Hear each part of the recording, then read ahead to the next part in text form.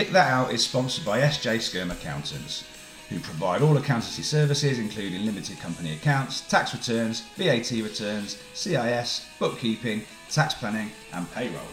Switching accountants is easy, and anyone who does want to switch to SJ Skirm Accountants, just mention Pick That Out and you will receive a 25% discount on your first year's fees. Call Steve on 07809 121 028 or find SJ Skirmy Accountants on Facebook. Or find SJ Skirm Accountants on Facebook.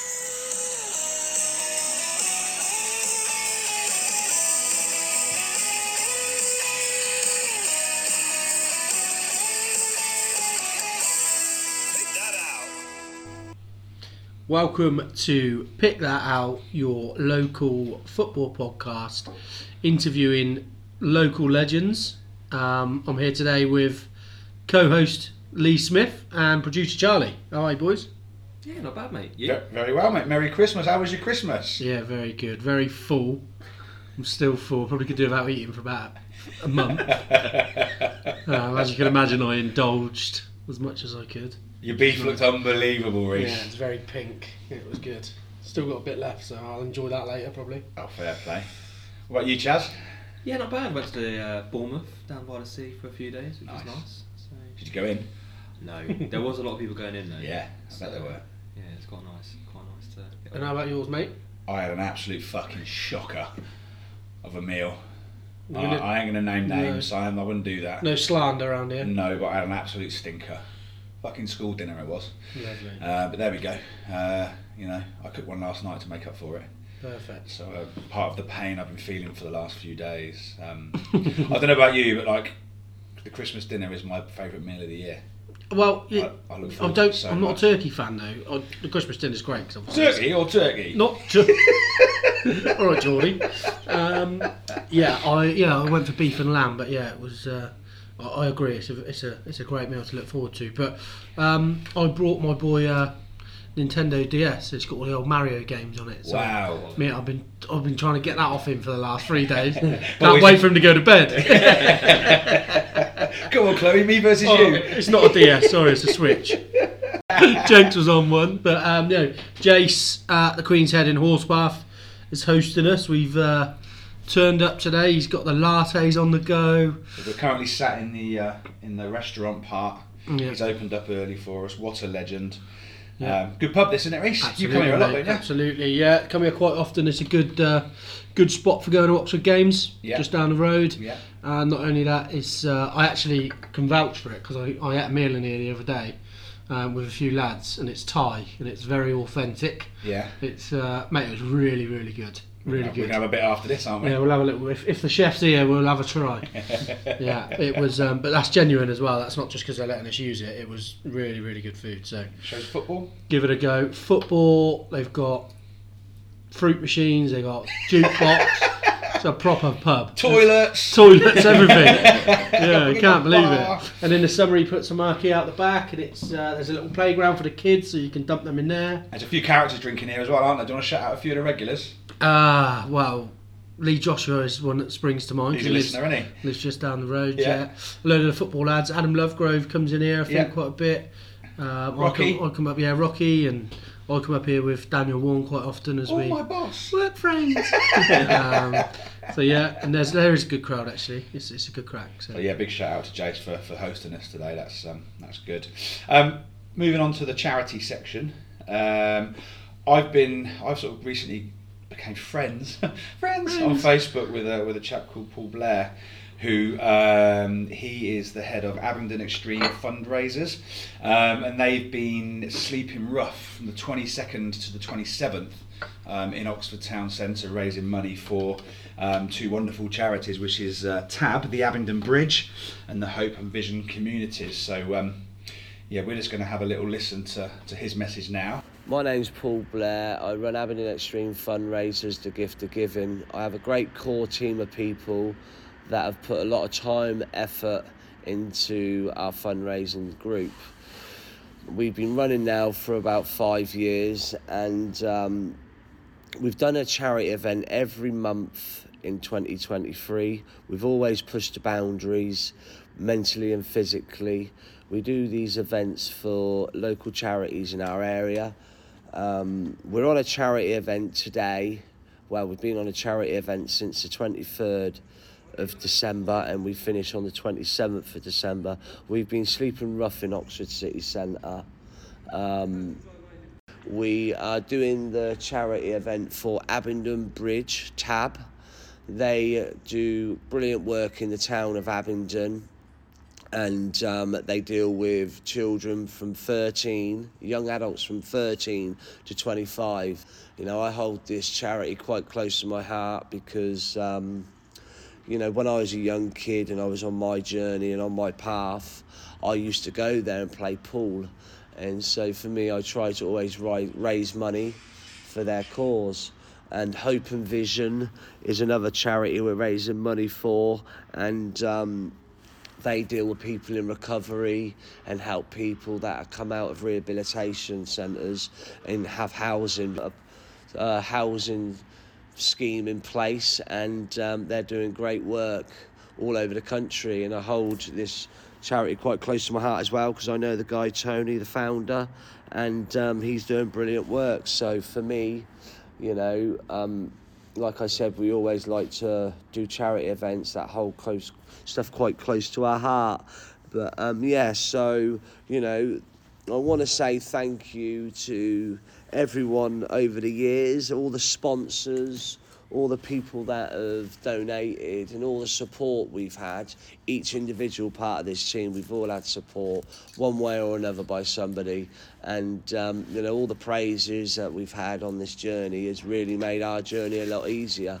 So, you know, but yeah, so anybody could donate or wanted to donate, go on to Abingdon Extreme Fundraisers, the Gift of Giving, and check out our page, check out our events, and check out what we've been doing.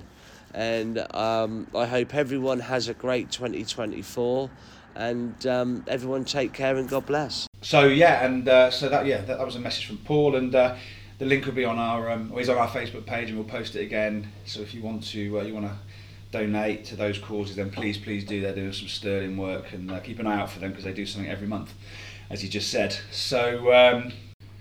So Gilo of the week then, Reese. Have you done your homework this week? Or yeah, I was expecting big numbers this week as the guest is very influential around the area. So he has been begging us to come on since we started, to be fair to him.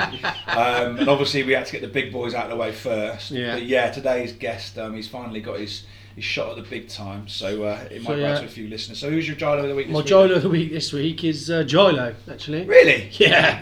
I just thought I'd look at what the name of the segment's called and just use that. That was an easy option. To be fair, he's done some sterling work behind the scenes for Yeah. us, which will become apparent. He's done some good work behind the scenes, so thank you, Gilo. And as usual, mate, you have won fuck all. So on to our guest. We have this has been a long-awaited guest. We've wanted Rosie on for a very long time. Massive scalp. So over to we have former Chelsea, Oxford United, Abingdon Town, Oxford City and Marlow legend, Peter Rhoades-Brown. I'm clapping myself. So you should. How are you, mate? Yeah, good. I've been how long have you been pestering me now? You were on my initial shortlist from day one. Okay, good. Thank you. No, I've been a bit of a busy man, mate. So no, that's good. Thanks for asking me over. So. Thanks for coming on. How's everything going then? Yeah, good. Yeah, still involved in football. You know, 61 years old now. 62 on Monday.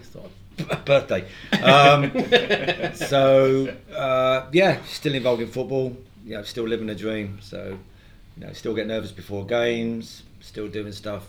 You know, at the stadium on a match day and going into change rooms with stuff. So, I'm on the pitch and do the radio. It's great. You know, I've been since I left school. The day I left school, becoming an apprentice at Chelsea. Yeah. And now I'm still involved in football. So just honestly, I was living the dream, man. Still. It's tough to do. I mean, how many ex-players manage to stay in football for their whole working career? You get some, but it's few and far between. You know, Les Taylor's just retired last year or the year before last because he's an old git. So he's retired, but he was in and out of football all his life as well. Yeah. But you're right, it's just, on match days we have Pete Foley, we all know Skull. Yeah. Helps me out on a match day. Bino helps out on a match day, but he's now back in working with the academy kids. And then you've got Jeremy Charles upstairs on a match day. So on a match day, we get 2 or 3 ex-pros, which is great to host. But on a day-to-day basis, I don't suppose there's many that have done stuff like me. I mean, when I ran the football in the community, when I first retired, and I ran the community coaching, most of the community boys from the other clubs in the Football League were ex-players from that club. But that's changed. So when we all used to get together, we'd all used to play against each other and stuff, and we used to get absolutely trolleyed on a Thursday night. But yeah, so I know I'm fortunate, so therefore I just appreciate every day I go to work. Wicked. So let's go back to the start then. Where did it all start for you?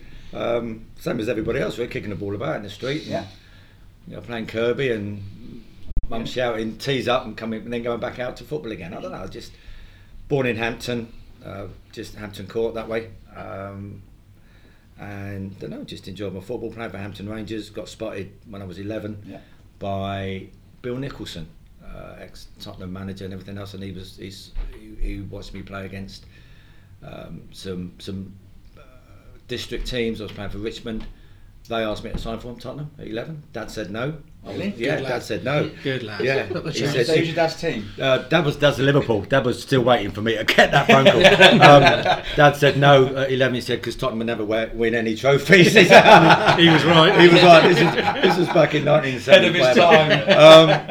He said I was too young, and then Chelsea came in for me when I was 11. Dad said no as well then, apparently, unbeknown to me. And then when I got into secondary school at Teddington, I played in a trial game, and then I played in a game, and Chelsea asked me to go along at 12, and Dad said yes. Okay. So I went. choice. But yeah, I went to Mitcham training ground, and then one of those days where everything just clicks. You never have one of those, Lee, have you? And scored 5 goals, and they just asked me to sign schoolboy form, so just signed like a mini agreement, and it was there till I was 15, and then. It's my absolute dream, that was. Yeah. Chelsea, That would have been the dream, mate. You lived my dream. But it was good. I mean, I wasn't following anybody then. If I went to watch anybody, I was watching Brentford, my local team, so with my dad. But I played Saturday morning for school, played Saturday afternoon for district, played Sunday for Hampton. So I never used to watch football much. Yeah. I used to, in my sticker book was Chelsea, Man United, Tottenham, and I just enjoyed football, but I didn't follow anybody.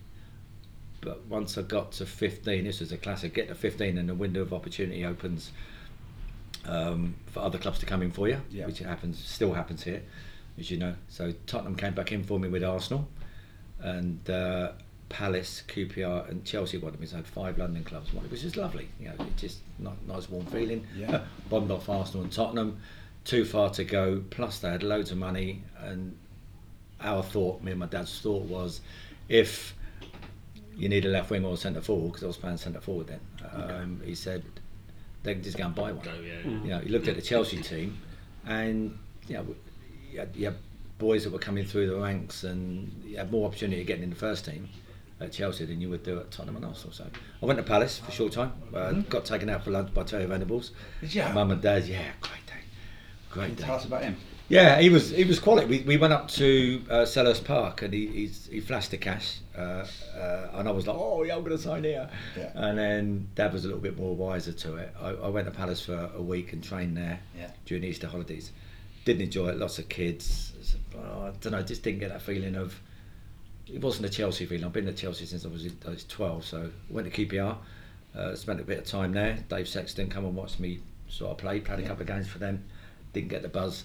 So decided to sign for Chelsea. So that was a big day for me. I remember sitting on the stairs and Dad ringing QPR and saying Pete's made his decision. Yeah. It was like I was 14. Yeah. And big decision. Dad said, it's up to you.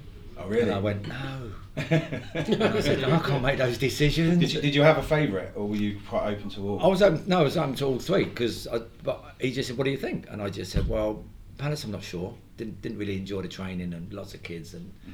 And I said, and then QPR was, I don't know, I didn't get that feeling. And I said, because I was been at Chelsea for a while, I just went, I'm going to plump for Chelsea, and he went, fine. I said, I'll get in the first team now. And he went, okay. And that was, I'm thinking now, that's a massive decision for a 14-year-old kid. 'Cause my boy's 14, and he can't decide whether he has like Weetabix or Shredded. It's one of them. Or whether to get out of bed or not. It's that one. So I signed for them. Left school, signed an apprenticeship, 2-year apprenticeship back in those days. Left school in '78. 1978, not 1878. And then, did a year. Danny Blanchflower, ex-Tottenham legend, Northern Ireland captain and stuff, signed me. And I did a year, and then they signed me as a pro. I only did a year's apprenticeship. I was doing all right, obviously cleaned the boots and the toilets quite a while. Yeah, of course. So, what do you think? That's fading out the game now. It's gone, isn't it? Can't do that anymore. You can't do that. That's Can't brilliant. make someone, No. Cleaning boots. Yeah, well, they pick them up and scrub them off, but the pitches are so nice now, and boots don't get dirty. Good point. Different to when we play. Oh my God, I've got some photographs. You watch the games on the big match or whatever now, and it's just, my boy says that is unbelievable. Max says, I said, yeah, but no one moaned about it. You just get on with it. Well, the famous Hereford goal, the picked on that day. Yes. It's just mud, isn't it? Ronnie, yeah. But and then you could always, like, all the fans come on the pitch, like 2,000 fans come on, and then they go off. Yeah. And then they don't get banned. It's fine. That's good. Don't mention the good old days anymore. So it's fine. Just cracked on with that, and then made my debut at 17. So what did your old man think about your debut goal, in particular, who it was against? My debut goal, my Liverpool goal, you mean? Yeah, because Dad was a Liverpool supporter, so I can't remember actually. Where's that? Stamford Bridge or? Can't remember. 13th of February 1982. What minute? 6 minutes past 3. Now you reminded me. Yeah. No, when the draw come out, it was just crazy because we were, the 5 years I was at Chelsea, we were second division. Like the Championship now, so second division. Yeah. We weren't great, but we played for the badge, and it's different. Yeah. We weren't on good money, but we were on decent money, sort of thing, to a point. So in the draw come out, Chelsea versus Liverpool, FA Cup, and we all went, okay, if we win the toss, that'll be a bonus, sort of thing. If we get a corner, double bonus.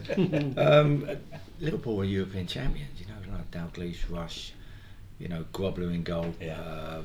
Hansen, he just goes through the Dalglish. You just go through the team. McDermott, Loro played. Yeah. Hang on, Loro's in there. Phil Neal right back. Yeah. Phil, it's one of them. But my dad, being a Liverpool supporter, said that's fantastic. Yeah. He wasn't well at the time. He had water on the brain. Excuse me, he had water on the brain. So he was due for an operation. So he went into Maida Vale Hospital in London, and he had a tube put in and everything else. So I used to say to Dad, he had water on the brain, he would stick him in the sauna, mate, he whistled woo, when he was ready. So anyway, we played, and he was listening to the radio, to be fair. Yeah. He had bandages on, everything else, so he was listening to the radio. He had 6 minutes into the game, just toe-poked the ball off of Terry McDermott, got the ball back off of Colin Lee. Bad first touch for Colin, but I just one-on-one with the keeper, with Grobler. No one's going to catch me, man. I was quick as lightning, but not the best finisher. And I realised, I think it was 48,000 at the bridge, and I realised if I score, I'm going to be a hero here. Is this what went through your head? No, honestly, that moment before. Yeah, I can still and if I miss, I'm going to absolutely smashed. And I hit it. I didn't hit it great, but I hit it, and it just and it took an age to go in. And it just went inside the post and just wheeled away, and arms everywhere, just ridiculous celebration. Limbs, as they say. Limbs, Colin Lee picked me up, and I've got a great photograph of me like being lifted up. And how old were you, Pete? I was 20. Okay. So still quite raw, you know what I mean. So, but when did you find out you were going to make your debut? Was it like the day before or on? Made my debut. That wasn't my debut. Was no, it wasn't. Oh no, okay. God, that would have been a dream debut. No, the debut was Wrexham in '79. But I scored a couple since then. But it was that was the biggest occasion. That's the big put me on the map. Yeah. But the trouble is, it was 6 minutes into the game, and there's a long way to go. Yeah. And you're playing against European champions. I couldn't breathe for about 15 minutes. Just couldn't suck that air in. Yeah. And then I just got it. So but we were quality that day. We just pinged it about, and Did you win? We won 2-0. Colin Lee scored in the last 5 minutes. Yeah. took the shine off my goal, but that's fine. And then it's quite funny. At the end of the game, Sammy Lee was playing against me on like second half. End of the game. If you look at on YouTube, if you type in, it was in colour actually. It's quite impressive. I'm gonna say. I know. Everyone comes on the pitch and grabs you, and Sammy Lee comes up. Me and Sammy Lee go, and he goes, brilliant. You all thoroughly deserved that, and it's one of them. And I made it on the front of Shoot magazine. No, Match magazine. Yeah. And I got You got a copy? Yeah, I got a copy. Quality. And I used to collect Match magazines. I'm on the front of it with me and Sammy Lee. It's just crazy, you know what I mean? But the next week we played Carlisle. We played Carlisle midweek. Here's one of them. I think we lost 1-0 in front of about 7,000 people. Cold Wednesday in Carlisle. And then we played Tottenham in the quarterfinals next round. Again, massive crowd at the Bridge. 1-0 up at half time. Mickey Fillery scored, free kick before half time. I got an assist because I stood next door to him. Got mentioned on Match of the Day as well, and could be Peter Rhoades-Brown. No chance. So that's my assist. Then come out. Then Glenn Hoddle decided to play in the second half. We had him nailed down first half. Glenn Hoddle played, and you're looking at Hoddle, Crooks, Archibald, Mickey Hazard, Stevie Perriman, Ardiles, Ricardo Villa, the Argentina boys. What a team! Clemens in goal. We lost 3-2 in the end, but again they went on to win it. How good was Hoddle? Hoddle was a bit like you, but better. Good. Yeah, he was good. He was no good in the warm-up like you. Hoddle was quality. He just used to come, just sort of step away from people and get the ball. It's just like Wilkins, Hoddle, and those sort of players. Just once they got space, he was just dinking things in, and they scored early on the rack. But no, it was a bonus, to play against those players. And Chris Hooton played left back, Stevie Perriman, just Miller. I don't know. Anyway, it goes through. Did you play a Perriman at Oxford? Stevie. Yeah, he was back the other week actually. We played, and he came back as a guest at Oxford United, and he was only there for a season and a bit. Didn't play many. 86. Yeah, Milk Cup final, but didn't play because he was cup tied. But he played over 600 games for Tottenham. Yeah. And in his 13th year as a pro at Tottenham, he's played I think 47 games. Like a season, which is crazy, but he just didn't get injured in it. But he was just a steady right back. Good lad as well. We had some good times. Just going back to when you first broke into the first team, who was the manager? Because I did do a bit of research. Broke into the first team. That was Danny. No, Jeff Hurst. Yeah, we had Jeff Hurst. Sorry, Danny signed me pro, and Jeff Hurst gave me my debut. That's what I was going to say. Yeah. Wow. I went up to Wrexham because it was my first year pro. I didn't even know that about Chelsea, to be honest. No, I didn't. That's news when I saw the name, I was like, what? Yeah, he was manager for a year and a bit. Worst manager. Him and Bobby Gould. I mean, he gets me the We'll benefit forgive of him the doubt, that, won't doesn't we? he? Yeah, worst manager gave me my debut. And he scored a couple of important goals once, didn't he? Yeah, he didn't tell us that every day in training. Nice man, but not the best after dinner. And Chelsea legend Chopper Harris as well, was he in Yeah, legend, because it was quite funny. I went up as kit boy, so changed the boots and the studs and get all the kit out and stuff. And overnight, I was only had one sub in those days. So I was just going up as kit boy, obviously took my boots as you do. And then overnight, Gary Johnson, who was due to be sub, was ill. He woke up, he was sick everywhere. So Ersty went, Rosie, he said, you're on the bench. So I said, nice one. So I was on the bench. And then we played, we were 2-0 down. It was match of the day as well. And then he just said, go on in, go for 20 minutes. So I went on for 20, and Ron Harris came off. And I went on, overlapped my career, so I used to train with him. Ron used to train like he played. He just used to nail everybody in training. So, especially the young lad. Well, yeah, but I just, as soon as he come off, he shook me by the hand and stepped on my foot. And then I just went on and did all right. I just quite nice to be on match. Anyway, we lost 3-2, lost 2-0. And then I was up at the Bridge last year, and Ron's getting on a bit now, but he's still doing a bit of hospitality at Chelsea. So I'm in the box with my boy and doing hospitality, and Ron comes in with Patesy and a few of the boys. So I said to Max, I said, oh, that's Ron. I just made my debut. I used to play with Ron. He went, okay, go say hello. And I went, yeah, well, maybe he might remember me, you never know, Yeah. So I went, Ron, Peter Rhoades-Brown. And he went, yeah, I think so, one of them. And I went, okay.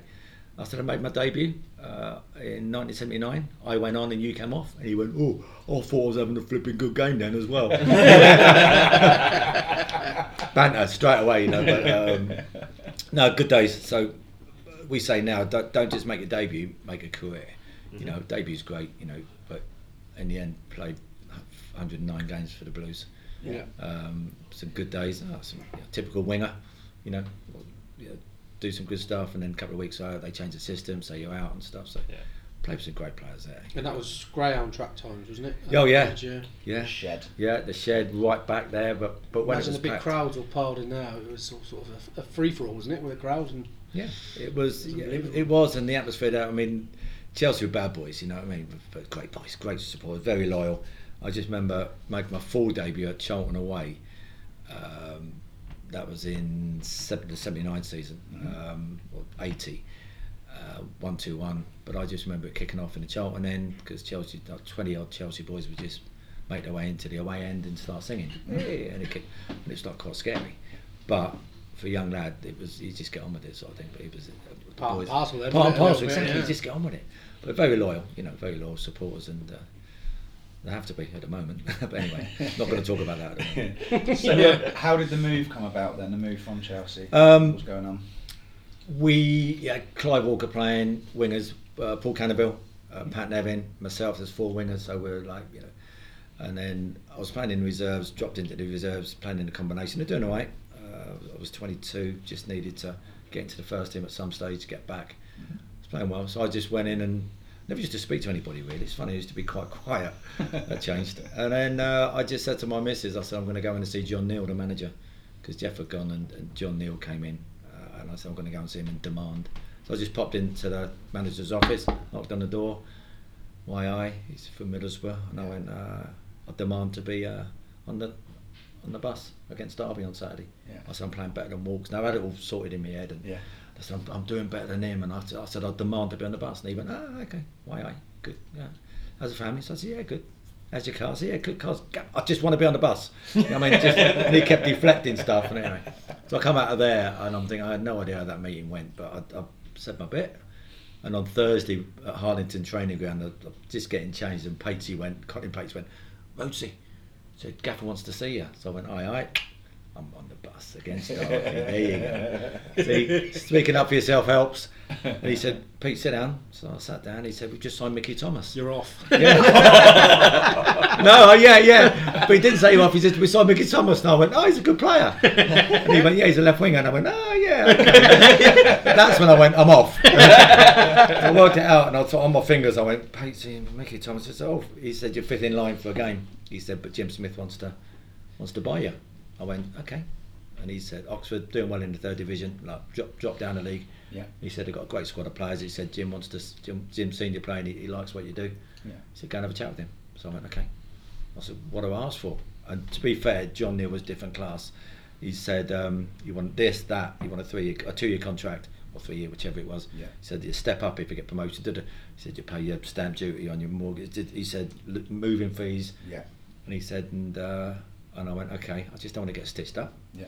So I drove up, I went down the phone box. There you go. So old I am. Got my mobile was broken. Yeah, exactly. Yeah. The only mobile then was a mobile home. But I rang my missus then, my first wife, and just said, Chelsea let me go. She went, I do what you need to do, sort of thing, which is great. My mum, who was my agent really, and I said, Oxford, come in for me. She said, we go to Oxford quite often, me and your dad. Shopping's nice. They got the West. Sign for them. Nice shops. So I drove down the A40. No motorway in those days. Spoke to Jim. He was great as well. He said, "What do you want?" So I said, "I don't really know. I just don't want to get stitched up." He said, "Give me a figure." So done my. He said, "Whatever." He said, "I'll see Mr. Maxwell. See what you want. Yeah. See if he can do it." And he said, "Oh, by the way, you forgot this. You forgot that. And you forgot to ask me for that." And I went, "Oh, great." Felt so good. Yeah. So I came away, and he also said, you need to go back to Mr. Bates, Ken Bates, and because you've got a year on your contract, he's due, and we're paying 85 grand for you. I was record fee, mate. Was you? Yeah, that day. That season, 85 grand I was worth. It's probably worth about 95 grand in these days. And he said, you go back to Batesy and just get some money off of him, because they're going to pay you. They need to pay you up. I said, okay. So I wasn't aware of all that. Yeah, I sure. just wanted to play football, you know. Yeah. So I went back and at Stamford Bridge, pulled up, go to see Ken Bates, and he said, sit down. I said, no, this is going to be quick. He said, I'll offer you, I said, apparently you owe me money. He went, yeah. He said, I'll give you 5 grand. And I went, yeah, that's fine. And he shook me by the hand and I walked out. Then Good negotiation. Yeah, well, yeah. And then I was 22, but I'd never negotiated a contract in my life. Yeah, of course. And I just thought 5 grand in those days, in '84, was a lot of money. Mm-hmm. So I just thought 5 grand, I can buy a car. Anyway, You so don't need one. No. So I just come out, and Johnny Hollins pulled up, who was coach then. Johnny Hollins, bless him. He said, "What have you done?" So I said, "Done 5 grand." And he went, "Oh, it's just worth more than that, I'm sure." So I said, "That's fine, get on with it." So apparently, I rang Jim. Jim said, "Fine." He said, "But apparently, Mr. Bates was willing to go to 15." He said, "But he just shook his hand." And I went, "Okay." So I rang Mr. Bates on a Friday morning, Friday the 13th of January 1984. I rang him and I just said, "Mr. Bates, apparently, blah, blah, blah, you were due to," and he went, "Yeah, but we shook." And I went, "Nah, but, you know, any chance?" I said, "I won't sign then. You won't get you 85 grand. And then he went, "Well, the problem is," he said, "if you don't sign, you're never going to kick a ball for Chelsea. You'll train morning and afternoon." I went, "But a good pro. Yeah. You know, just really?" Yeah. And he went, "No, don't sign then." So I said, "No, I'm going to sign." I said, "I'm disappointed because I've never done anything wrong at Chelsea." Yeah. Anyway, and then I said, there will be payback, Mr. Bates, at some stage. Yeah. Goodbye. Rung Jim, said, "I'll come down to sign." So I signed on the 13th, and still here. Ridiculous. Just on that note, so obviously there was no agents around now. No. What are your thoughts on agents in the game? Is it better or worse for them? Depending on who you got, I think with the amount of money that's bandied about for clubs, even in League One, I think some of the players do need guidance. Yeah. You know, for sure. You know, we can't from the Football League, and you do get guidance to a point, but it's a little bit. I don't know. Limited? Yeah, a bit limited, I think. I suppose if these guys have got 5 or 6 other guys that are relevant and know what they're earning and can help you and get you what you're worth, I suppose it can be a massive, from a player's side anyway. Yeah, you can. And it gets you. It takes you.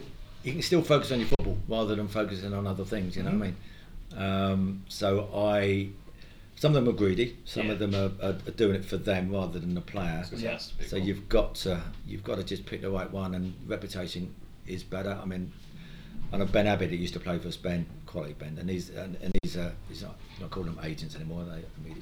He said, I spoke to him last week about a couple of things, and he said, "We're here to look after people, you know, in the right way, and you get a reputation, and some of them get bad reputation, so you don't deal with them. But managers hate dealing with them, you know, because they get a little bit greedy and stuff. But sometimes a deal falls through because of the agent, and the player was desperate to get there. Yeah. As a player, you've got to be strong to say, well, I want this club, and I'm quite happy to take $1 grand less. Yeah. But then if you're taking $1 grand less a week, that affects the agent's fee. So you just got to be strong and decide where you want to go. But you know, they generally do it for the players. But there's 1 or 2 out there that don't. Okay. And just before we move on to Oxford, because obviously there's loads to talk about there, I forgot to mention this at the top of the show. Can we talk through the conversation we had yesterday? I can't remember. No, we won't, because we're having a chat, and then Rosie goes, "Look, Leo, sorry, not being big time here, but gotta go.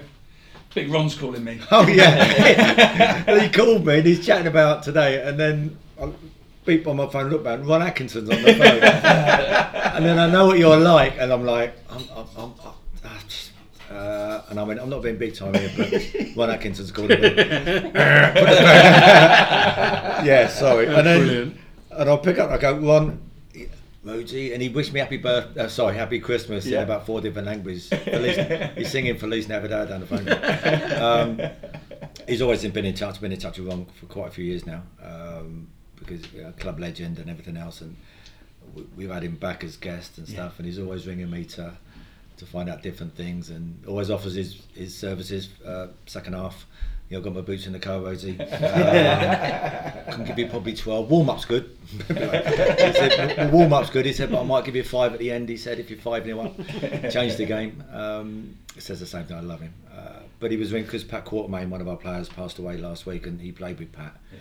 And he's asked me for funeral details and stuff as well. So I don't know why he's 80. I don't know what he is now, but he's getting on. But he is so switched on. Yeah. It was just really nice to hear about him yesterday. I phoned him straight after. I just had a really nice conversation about Big Ron, because it's just really nice to hear he's doing really well. No, he is. Yeah, he is. He's good, and really good.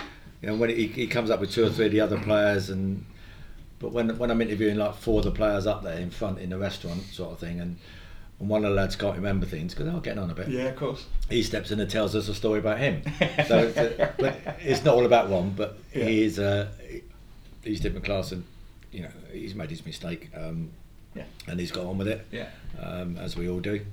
But he's a club legend, scored some goals. Didn't score many, but his brother was top goal scorer, and he's played over 600 games for the club. So yeah, we'll have to get him back. I'll get him on here. There we go. Done a bit of scouting for us. Yeah, nice one. Yeah, so you were. There was only a couple of people that I'd put the phone down. Is Ron Atkinson. Yeah, fair enough. And my mum, but my mum's passed away, so it's just Big Ron. Just Big Ron, mate. I wasn't remotely offended, and I really enjoyed the conversation. So you had Big Ron and you had Big Reese. Everyone's a winner. 2 legends. Right, so Oxford United then. Yeah. Well, I guess first day then. What was that like?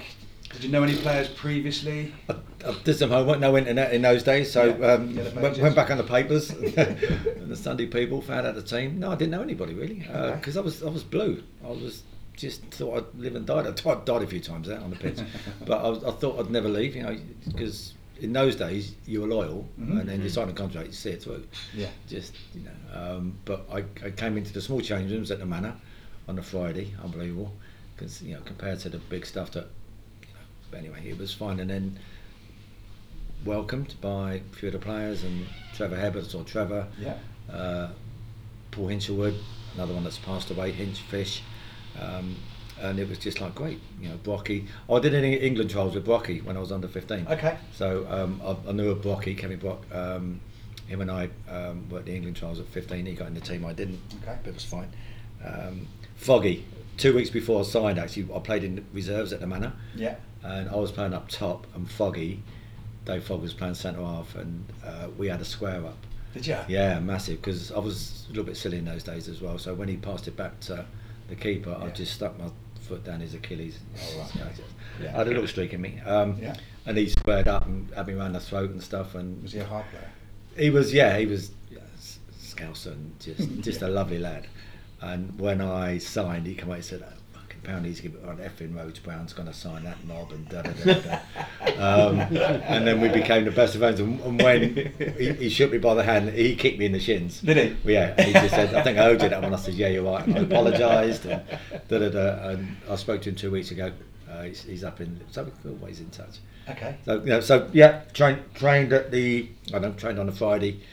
Went up to Lincoln. I didn't sign in time to play on the Saturday. Just quite nervous actually, like new change rooms, new people, and stuff. And January '84, boys doing well, and just signed into a great squad of players. Jim Smith, Ray Graydon as coaches. Yeah. Mr. Fish, bless him. Yeah. I was going to say about Jim Smith, because they still sing about him now, don't they? Yeah. The song. So what was he like? You knew where you stood with him. I enjoyed him. He was straight. He loved wingers, hated wingers. Could win you the game, lose you the game. Because we were closest to the dugout. George Lawrence, Chicken George. I'm allowed to say that because I'm in the 80s. Brocky, me, Jonah, whatever. If we were closest to him, he used to rip us a new one. But he loved us.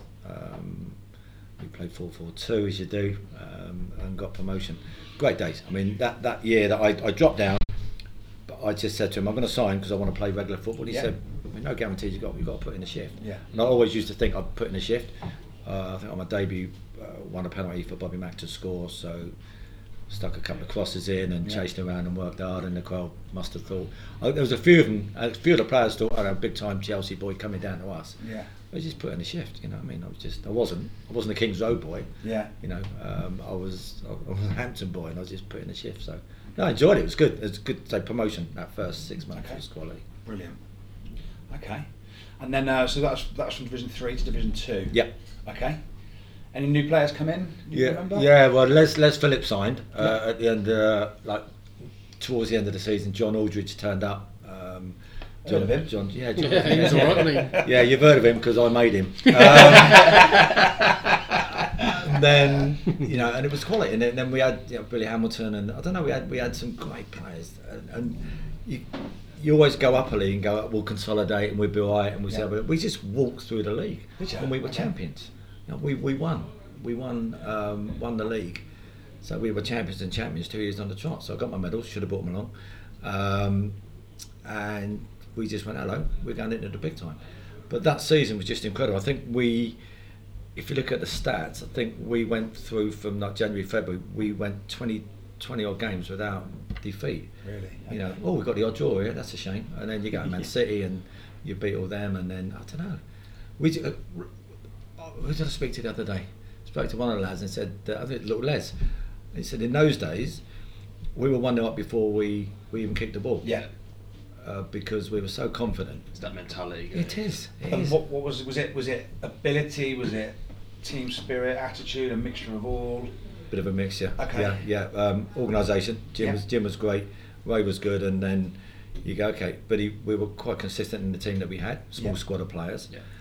So you had to dig in, and most of us didn't play fit every week. You always got niggles, but and it was just, I don't know. We just shot and Biggs at the back. There's your start. Judgy, Steve Hardwick. There's Langy and Slats or Bobby Mack, and and then Bocky, John Truitt, Trevor Hebbard. Hello, how'd I get in that team? Did now and again, and then Aldridge, Hamilton, and we just went. And if we were 0-0 at half time kicking up the slope, we knew that we were going to score kicking down the slope. Yeah. So you just go, but other teams knew that as well. Yeah. They do their homework. Yeah. And people didn't like coming to the place because it was quite intimidating for them, and under the lights and all that in the evenings. Yeah. Did you like it there? I loved it. It's just the atmosphere, because like you're so close to the crowd. Being an entertainer sort of thing, because I sort of grew out myself and become, and like, Rosie, you're offside, son. Thanks, Dave. It's one I've got my mates. And I remember once, stood on the Rhoades-Brown Road, I stood there with the ball in my hand taking a throw, and as I've stepped back, because I didn't have a bad throw on me, I stepped back, and I couldn't see anybody, and some fella tapped me on and said, Rosie, John Aldridge is on. And we were like, he's tapped me on the shoulder and his head's here, and I'm like, how close are we? Was he on? Yeah, he was always on. Yeah, John was always bloke on. is here now. I'll have a Guinness.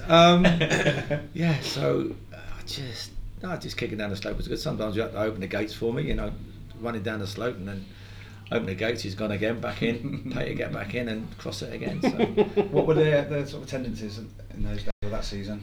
We were like 14,000 as well up there, it was all packed. Yeah. Especially, I suppose, when you're on form, as people are flocking up there to see it if you're playing good football. Yeah. So I can imagine it being at its absolute pomp. And especially, you're winning and stuff, and people come down there, hang on, they get that buzz and think, hang on, we got a chance here. We just had to be consistent, and the crowd were great. And then all of a sudden you get, I think that the capacity was 15,000, and the capacity went down to 13, and then 9.5, just because it started to crumble in a manner. A lot of players at times. But when we went into the first division, like Premier League now, I think the capacity went down to 9.5 because you have to put more seats in and everything else. But it's still a good atmosphere. Yeah. So that was the biggest thing. Yeah. As a player, you wanted to be a pro footballer, great, which I did, and then playing the top flight, which I wanted to do all your life, which we managed to do. I had 3 years up there, and then to play at Wembley as well. But we're going to Wembley. But it's again, that set of players, chaps, was so unique because we played for each other. All the cliches of teamwork and all that, but it did. And no matter who it was, I used to room with Bocky. and Bocky used to play and I used to be sub. Yeah. And then, but it didn't make any difference because he's just say all the best and get on with it. Yeah, of course. You know, it was me, Bocky and Jonah, and that all lived in Aberdeen. We all used to socialise together, and the wives used to get on with it. Yeah. But if Jonah played, it was very rare that all three of us would play at the same time. Okay. So that was the little rotation thing. But it doesn't matter. Yeah. It just, you know. You don't see it in the game that often. No, things like that. no, you don't. No. It's all about God. What was the social side of life like? I've got to stop talking now. No, this is when we've got to start. Well, let me put it this way: the boys have got GPS now, obviously for going training and to see how far you're running and where you're going. We needed GPSs to find our way home. Where were your haunts? No, we used to get sticky carpets in Abingdon. Bogarts was the one. We used to come back, just for instance, we're coming back from Man United or we're coming back from Blackburn Rovers on the team coach, and then Shots, skipper. I'm giving too many secrets away now. Come on. Shots used to come down. We used to get about 45 minutes away from Oxford, and he'll go, right, we're out tonight. Trevor, you can go home. Briggsy, no, you can. One of them, and I'm like, I'm so tired, I want to go home. And he went, Blocky, you're coming out. Rosie, you're coming out. And I went, Shots, you're coming out. So I go, all right, Malcolm, that's not. And then like we'd have a little squad of about 8 or 9 sort of thing, and you know, some people stood up to him, some people didn't, and I just went, okay. Damn it. Go, okay. So we just got a Bogarts and like. Is that on the plane? Yeah. Yeah. Is it all by one or whatever it is now? Yeah. Like 3 floors, and Steve Winston, who used to manage it, loved us going in. Yeah. Because we attracted some supporters and stuff, and it was good. It was good for him. So there was a queue used to be outside. I loved this. There used to be a queue outside, like quite a distance, and everyone used to pay £5 to get in. Yeah. We had gold. We were gold card members. Just walk straight to the front. Walked to the front of the queue, and everyone's going, "Oh, Rosie, one." I've gone, "No, hang on, gold card." Used to abuse it, and then when we got relegated from the Silver card. so, no, give my card here, Rosie. Sorry, back in the queue, £5. Now we used to come out there. Sometimes we used to have a few beers. We used to get in a bit of trouble sometimes. People used to get drunk. Card schools? Card schools on the bus. That was more Billy Whitehurst, Dean Saunders. Used to play. Not a lot of cash. I was like, penny a point and all that sort of thing on Hearts. But that got stopped after a couple of trips to, I remember the Blackburn away where Dean Saunders was having a bet with, and it was like, it was penny a point, but that meant it was like 10p a point. So instead of like paying somebody, it was more grands. And oh wow, okay. Yeah, and there was I remember one card school before it was Blackburn away. Dean took I think £2,000 off Billy Whitehurst. Wow. Or the other way around, either way. And it got a little bit feisty, sort of thing. Yeah, more than a week's wage back then. Probably, yeah. And it was like, because some of the boys had decent money, sort of thing. And those boys were playing up front together that night. Oh wow. I ain't passing to him. He owes me 2k. He's on a goal bonus, 2k.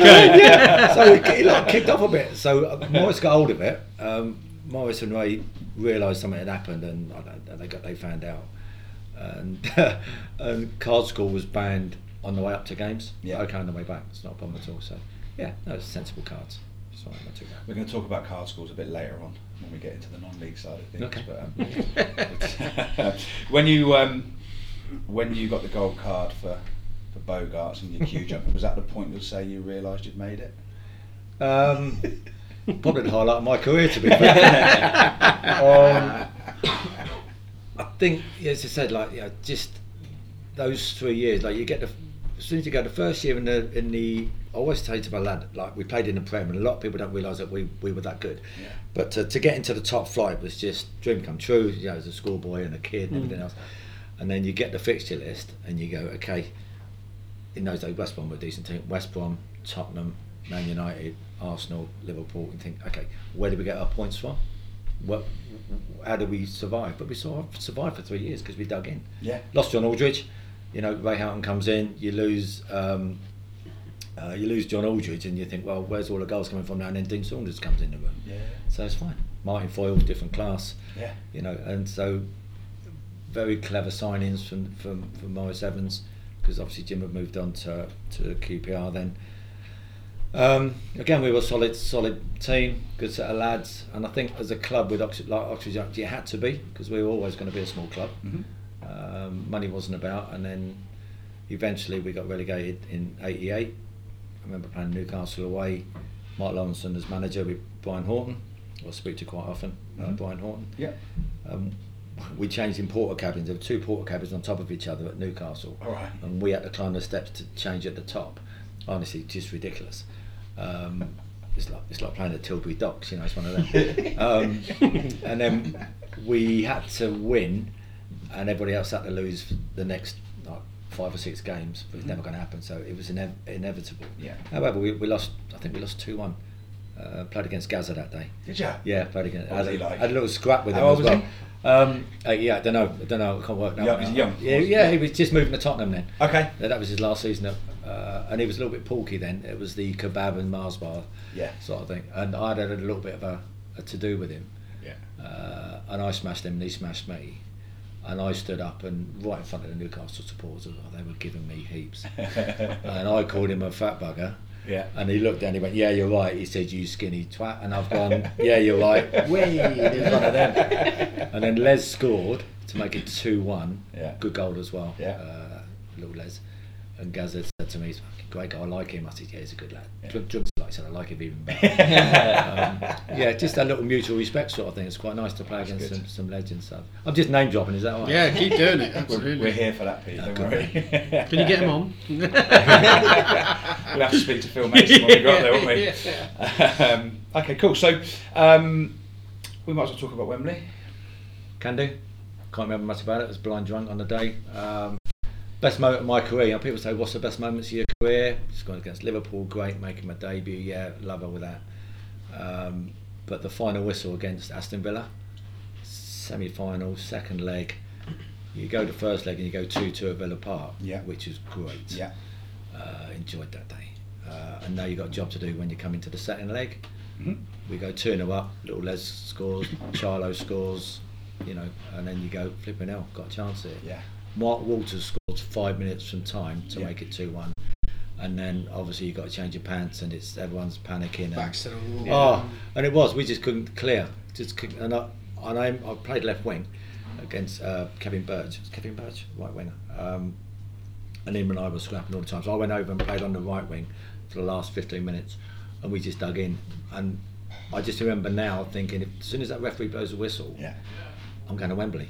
Dreams to come Just true. had a tingle. Yeah. Honestly. And that was my dream. You know what I mean? As soon as he blowed a whistle, and there's so many whistles going on. Yeah. And Was that him? Yeah, it's my man. And then he blew the whistle, and it was just it. And you're supposed to go up and shake hands and say, "Well done." I'm off. I'm running London Road. I'm like, "I'm going to Wembley. I'm going to Wembley. Don't know what you're doing, but I'm going to Wembley." And You were coming with you. Absolute crazy.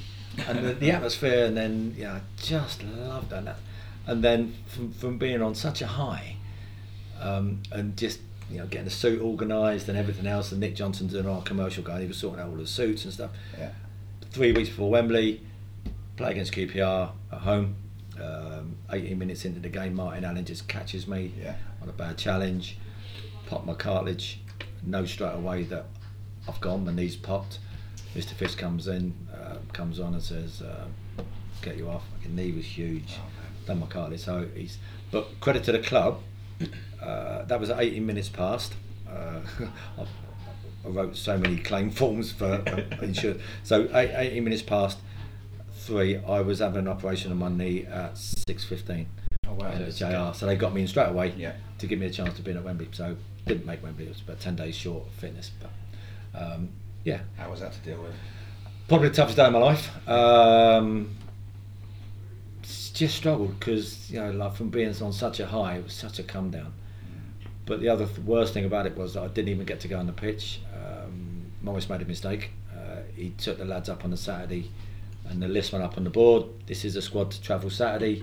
This is the probably picked the team straight away a few days before, and this is the team that's travelling up on the Sunday, because we played on the Sunday, and with the wives and the girlfriends and stuff on, and I'm on that list with, I think Neil Slater, Billy Hamilton, Steve Harbert, the boys that weren't in the team. Yeah.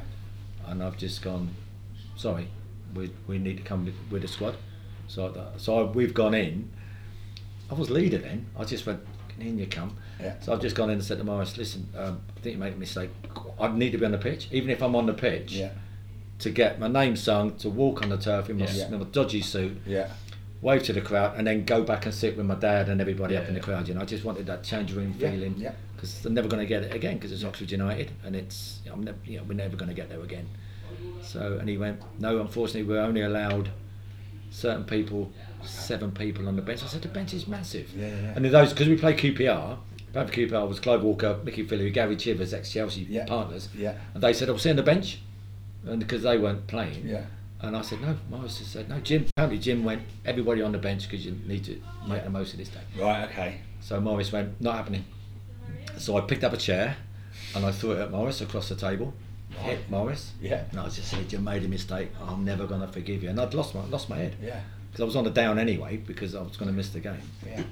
Anyway, didn't happen. So I went up on the party bus on the Sunday, and as we drove out of Headington down London Road, a lady stood up and said, "Hi, my name's Mary, and I'm your hostess for the day. Tea or coffee?" And I went, "Sit down, Mary. My name's Rosie. I'm host for the day. Lager or wine?" And I'd got all the lager in. There was threshers at the end of it. Yeah. On the way. So we stopped there. Yeah. Picked up a load of beers and everything else. So by the time we got to Wembley, battered me. Yeah. And I just got everyone drinking and stuff. So we went to the International Hotel at Wembley, and we had a meal and everything else. It was all like, on the club, and I'm ordering more steak and more wine. So I've got to enjoy my day now. Yeah. I'm ordering more wine and anybody want more wine and champagne? Yeah, get it on here. And at the end of the day, there was probably about 50 or 60 of us there. Mm-hmm. And then the woman come up to me and said at the end, so who's signing this cheque? So I said, me. So I signed it, Robert Maxwell. Pay for it. Not a great day. No. When the boys come out the tunnel, Wembley, everyone stood up and clapped. I just sat down and cried, actually. Yeah. And I just said, I should be out there. I was going to play because I was on the purple patch playing well. Yeah. Blocky took my place, which was fine. Again, as your mate. Yeah. So he felt, we talked. He felt for me, but yeah, just one of the saddest days of my life because I knew I was never going to get there again. But what do you do? It's just the highs and lows of football, mate. Yeah, I guess it's one of those, isn't it? It's good to be in a position to even not play there. You know what I mean? It's still, there's a lot of people sat around this table who would love the chance to even, you know what I mean? To even have a stab. So, but yeah, I feel for you. I mean, it feels like what this show's becoming one of the Wembley heartbreak show. We had Macca on recently, and do you hear this story? No, go on. He basically scored 2 in the semi in the bars, and then he got left out of the squad completely for the final. Oh. He was 1920. Yeah. And Andy Thomas said if he'd have played at Wembley, Macca would have started. But He wanted his moment, didn't he? His moment. So He was a Macca gaffer. lost He out. played himself. So like we had that was only 2 weeks ago, wasn't it? We had that story. So it's a recurring theme. I spoke to Andy Thomas, and I don't think he's ever got over it. However, I blame him because every time I was sub, right, I was shin pads on, tracky bottoms off. Get me on. Yeah. Get me on. Yeah. Gaffer, get me on. Give me 5 minutes. Get me on. I'll change it again. Get me on. Even if I went on and was like Just get me on. dog shit, I'd go get me on. Yeah. At Wembley, Morris said, and they've said I made a mistake by not getting him on, but because you're so focused on everything else like that, you go. But I think Morris or somebody or Grade said, didn't know who to take off. Doesn't matter. Yeah. You get Brocky off because Brocky was fortunate to be playing, and he would have gone because he's an Oxford boy like Tomo. And I've always said if I was sub, I'd have been on for 15 minutes, 3-0. Not going to worry about the game. Yeah. So you just go get me on. I need to get on. And I know Tomo. I think he plays on it a little bit, Tomo. But Andy, he should have got on. He should have got on, regardless of whether the manager put him on or whether I'd have been stood next door to Morris and said, Just non-stop in his ear. yeah. But Morris at the time had half a chair stuck in his ear.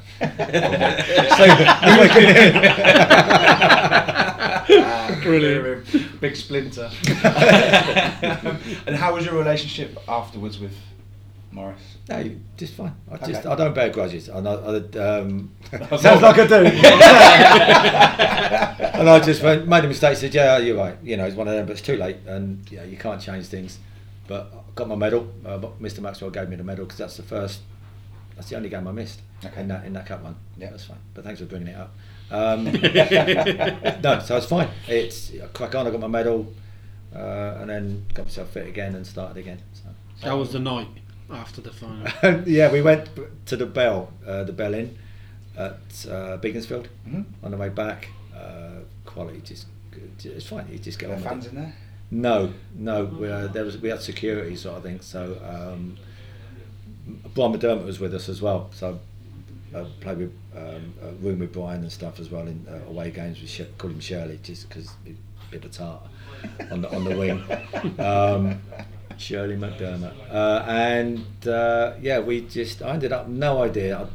I'll have to ask him, but I ended up going home in his suit, and he ended up going home in my suit because we were so drunk and just no idea. We swapped trousers somehow because I found his car keys and his house keys in my pocket. I had no idea, but I took the trophy home that night. That was fine, just as you do. Yeah, got off the bus, took the trophy home.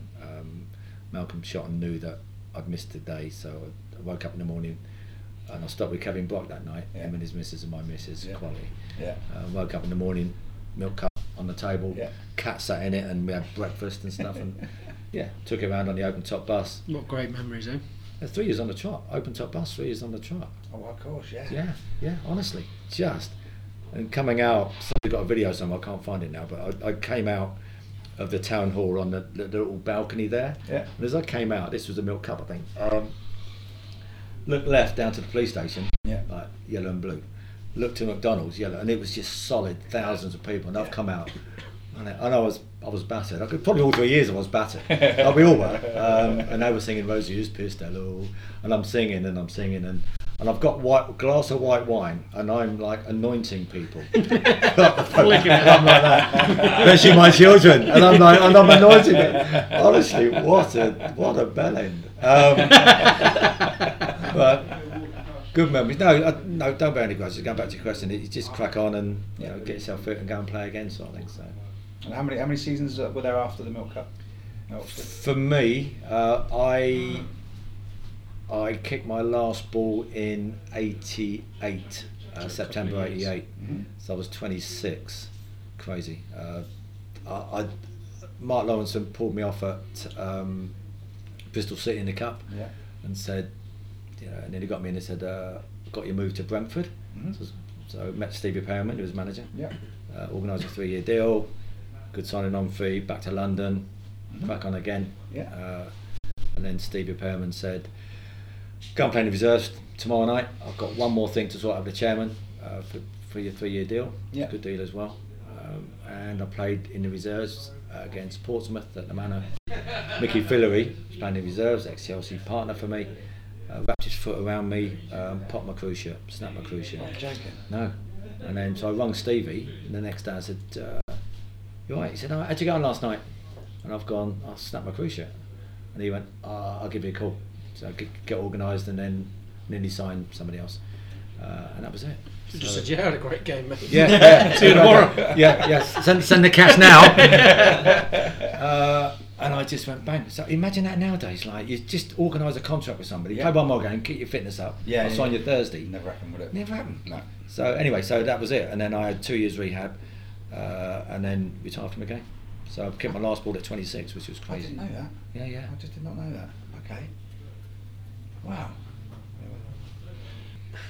So that was your sort of retirement from professional football, but how did that, because obviously we've had Darren McNamara on, he's mentioned about the non-league stuff.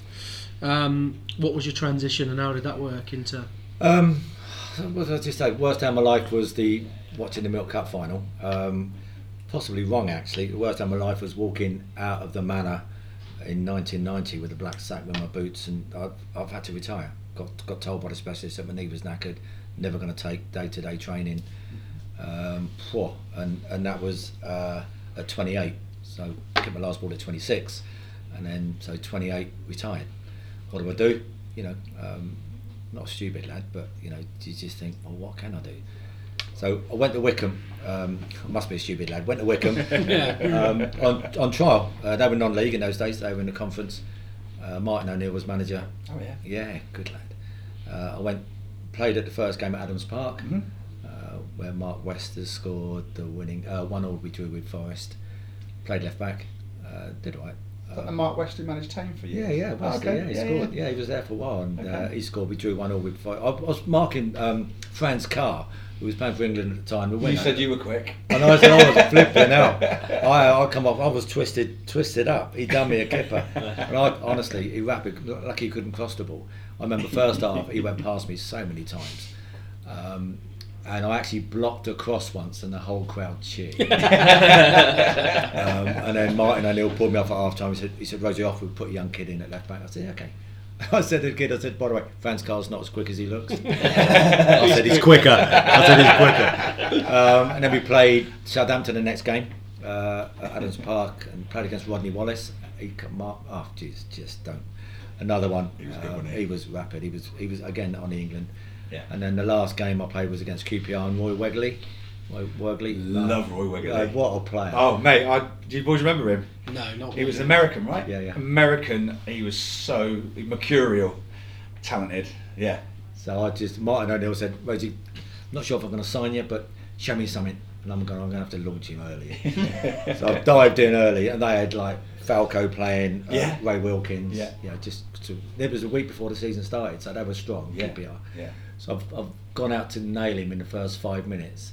And the crowd were on my side, they were funny. Last chance, Rosie. And he megged me, crossed the ball, and Falco's hit the crossbar, and I'm thinking that's me done, to be fair. Yeah. So anyway, I didn't get a contract there, so that was it. And then I was disillusioned. I'd gone then, because my knee would have been all right to train Tuesday and Thursday nights, but nothing more. Yeah. There was nothing else on the horizon. So went back home, living in Abingdon, and I went, I know what to do now. So I went to Australia. Brothers lives out there, so I went to Australia for a short time, did some coaching out there, and just rehab and whatever. Any badges then, or was it before? Yeah, I didn't do any badges then. Yeah. But I came back, and living in Abingdon, I just went and watched Abingdon Town, and Trevor Butler was manager. Yeah. And I just went, I can play for these boys. It's local, I do. So when I saw Trevor, I said, can I play for you? And I only just finished. I was still alright. I was still running around like a lunatic. Yeah. And I went, oh, Rosie, we can't afford you. Yeah. So how do you know? I said, do you know? Bucket cheese and onion, and I said, I don't know. He said, no, we can't afford you, Rosie. I said, I just want to play. Dust off the boots. It's been a year. Yeah. And I said, I just dust off and I want to play. And he went, oh, what? And I said, what's John Harvey on? John Harvey Lynch, your captain. Yeah. And he went, 40 quid a week. And I went, that'll do. Bit of beer money and and he went, really? I said, yeah, just don't. So I played, and I was still trying to play to feet and just trying to do a little bit. I played left side midfield, and as I looked up early games, early doors, all I saw was backsides. Everyone was just running into the corner. So I said, okay. So I had to change my game. I was going to say, is it like learning football again? Yeah, it was. It was just like, oh, this is non-league. So because it's a couple of steps down in the Deodore or whatever we were. Yeah. But I just said, hang on. So I had a meeting as well with that, and I wasn't big time at all. And I just said, maybe my first look is to feet, and then my second look, I'll put you in the corner, sort of thing. And I loved it. And looking at Brian House, the left back, and Kelvin Alexis, and John Harvey Lynch, and brothers up top, and Liam Herbert. I love Liam. And then you had Jermaine McSporran and everything. Honestly, Roger, honestly, you in the warm up, you were great in the warm up. Get those cones for me, Lee, will you? I've been hammered this season. And rightly so. That's what I do. Cut the oranges up. And I loved it. And it was a bit raw, but I loved it. Because I was playing football. That's all I wanted to do. And a season and a half there, I loved that. And then went on to Newbury after that. But and then Didn't you mention that was full time? yeah, they went full time in the end because you have Martin Diener, bit of a boy, a Reading boy, and they went full time, and they were in like a similar league. I think they were Deodore 1. Yeah. And they took a lot of Reading ex-players like Steve Richardson, Stuart Bevan, Martin Hicks. We had 4 or 5. Big Barry Grant? Big Barry Grant. Yeah, he was like, he could head the ball further than I could kick it. I love Granty. He came on season 1. Oh, did he? He was a great guest. Yeah. I know him. I played for him a little bit. Yeah. For about 4 games at Bicester Town, and he's class. But Yeah, I love he playing talks with about Granty. Newbury a lot. Did he? Yeah. Well, good times. But I wasn't full time because I was working at Oxford United, so I wasn't full time. So Eddie Denton, obviously. Oxford Mail Eddie. Yeah, Oxford Mail Eddie. Brendan Rodgers. People don't realise Brendan Rodgers started off because he was a decent pro, but he didn't get the chance at Reading. And then when he came to Newbury, what a player! Brendan Rodgers, what a player, what a good lad as Really well. had a So nasty streak. Granty touched on him Granty's words were, he must have been media trained because he's not the same person I see on telly. He said he was fiery. Yeah, he was firing, and I didn't keep him out of the team, but I played left side midfield as well, and he had a great left peg on him. Yeah. So when I wasn't available, because I was still working at Oxford, Brendan used to get in, but I remember like being on the back of a bus and going to Tilbury Docks, like that, and then his son was born the day before Anton, and now he played. So it just seems so long ago. Yeah. But no, I see him on TV and I go, can't see that. But it's great. I mean, just stories, mate. And then we went from there. We got promotion with Aldershot and Chertsey. There was 3 teams that were always gunning for it. But they were paying a lot of money. And then I left there and went to Marlow under Pete Foley. Enjoyed that. A lot of Oxford United. Bit of an Oxford reunion, yeah. Yeah, it was That's actually. yeah. Pete trusted me, and I went and played left back for him. Enjoyed that.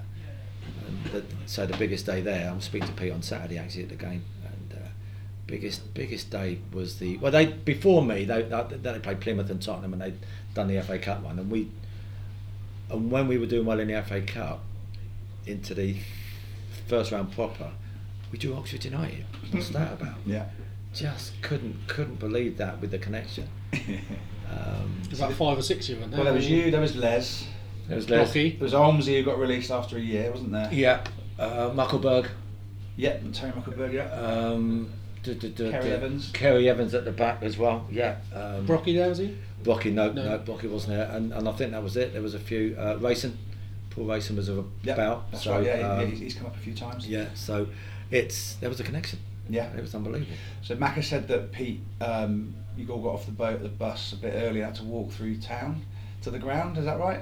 Yeah, we went and How did that go down? We went had food. Yeah. At one of the hotels for team talk. Yeah. So we're all having like a proper pre-match pro game. You know what I mean? Yeah. And we remember sitting in the room, and he said, and Peter tapped me up beforehand, and he said, Rosie's going to give a little bit of a rundown on the team because he knows them inside out. Because I speak to him every week. Cause I work. But just before I say that, I'll come back to that. I had to, because Oxford were paying my wages, I had to go and speak to Dennis Smith, manager, and say, get his permission to play. Because I think I might still be the only person still to ever play against somebody that's paying their wages. Yeah. So I went in and I've gone, Dennis, and he went, Rosie, sit down. I said, no, I'm going to sit down, son. I said, I'm white. I said, listen, I've got work to do. I said, I need your permission to play against you in the FA Cup, basically. Yeah. And he said, Rosie, you're 33, I think I was. He said, Okay. Rosie, you're 33. Your knee's completely knackered. Yeah. He said, you've never been a left back. We want you to play. And I went, all right. Spat in my hand and went, right. Fucking game on, son. So I said, no, I don't want to now. No, yeah. So I just went, okay. So the boys were good, like Les Robinson right back anyway. Yeah. So I thought, okay. So when I said that to the lads and they were laughing, to Mickey again, Marlow boys. Yeah. So in the meeting, the pre-match meeting, Pete said, right, Rosie's just going to have a little chat. And I went, right, Phil Whitehead, in goal. I said, great shot stopper, kicks the ball well, catches well. I said, just great goalkeeper, really kicks the ball. So not like that. Right back, Les Robinson, played like 500 games at the club. I said, very aggressive, gets forward a little bit, but difficult to get past him. Great. You got centre half Matty Elliott, you go through the team and then you go, Marsh is the one, left back's a Marlow boy, you might need to get at him, he's the one. And in midfield you got, I think Mickey Lou, and then you got Martin Gray, and then you got Paul Moody up top with Johnny Byrne. And I'm saying, great strikers, Stuart Massey can put a shift in on the right, and I've just gone. So basically, I said we're cattle trucked. We got a chance. And they're top of the league and doing well. So it's one of them. I said, so basically we just need to get at them though, because the pitch will suit us. Yeah. I think we got the cows off the pitch in the morning about 11:30. But we knocked it about a bit. And anyway, we were like, just crazy. So we get off the bus. We actually walked from the hotel. That's what we did. We walked from the hotel through town. Yeah. It was good. It was like a good atmosphere. And people was, ooh, boo, you know, the Oxford boys around. And I remember doing the warm-up. I went out on the pitch doing the warm-up, because it was on Sky and everything. Yeah. All the cameras. Everyone was shouting, boo, Rosie, we pay your wages. And I'm like, yeah, and they're smiling at me, and boo. Double bubble. Yeah, it's one of them. Yeah, Double bubble. I'm getting, you don't realise I'm getting paid for this. Twice. You're right, actually. And then, because it was 0-0 at half time, as I was going off, it was like, from the boos, we pay your wages. It was, oh, you honestly, I got verbals coming off. Pouters. People were giving me loads, and I'm like, oh, I don't like this. I'm the community officer. I don't like this. No, I'm Mr. Nice Guy. But I'd smashed Stuart Massey. Yeah. Playing left back. Stuart Massey. I caught him and got booked. And then I had a little square up and a rear up with Moods. Yeah. Because I dragged him down. And he squared up to me, he got booked, so I was in the bad books for everybody. And Moods always mentions that when I see him. And I thought, okay, so we're coming at half time, and Skull's like, "Way, doing all right?" What's the score at half time? 0-0. Oh, brilliant. Okay. Okay. 0-0. So we're on it, and 3,500 people there, packed. And we're doing all right. And then I get the ball second half, and I ping it forward. Yeah. And John Caesar gets on it and scores. And I'm like, oh, okay, not sure. Don't mind that, you know, celebrations, and I didn't celebrate too much, as you do. Yeah. I was aware of the situation quite well. Yeah. And then I think a couple of defending things from me. I think I tried to get Oxford back in the game. Shanked a couple of, not on purpose obviously, but it looked like I was because I got biscuit tin head, and I've gone to edit it out as a defender, and it's gone that way for a corner. So I was like, Rose, you're trying to give us a chance. I fucking looks like it. And then Macca, bless Macca, he's jinked. He told us. I'm sure he has. He's jinked through, and I watched it again the other week actually before I knew I was coming on, and he's jinked through, and he's gone through, and he's just about to score, and he loses his foot in or whatever, and it would have been goal of the season. John Caesar like steps in and rolls it into the goal, and it's all about Caesar, nothing about Macca. It's about commentary on the radio. McNamara is going to score. Caesar scores. And there's somebody squirted the pie and gone up to Macca. But as we all appreciate it, you know, we all said no. Anyway, so and Les was a different class as well. Les Phillips was a different class that day. Yeah. He said that was like a couple of the boys' last hurrah. Yeah. It was their big day out, their last one, and yeah, made the most of it. And you know, I know we got launched just before that goal as well by Les Robinson, I think. It was his mucker. Yeah, that's right. Yeah. So I'm thinking, okay, 2-0 up, last couple of minutes sort of thing. All there, got a little bit toxic. Final whistle went, and everyone's gone. The radio went, or everyone's jumping on top of each other and everything you're else. straight down there. No, I'm like, I've just moved on to the middle of the pitch where we're the safe bit, and I thought, well, and I feel sick now talking about it because I'm thinking, okay, that's not great. That's great, but that's not great. So I just went, right, and the players come up to me and said, deserve that, and we did deserve it. Yeah. Dennis and Malcolm Crosby came up and said, well done, deserved that.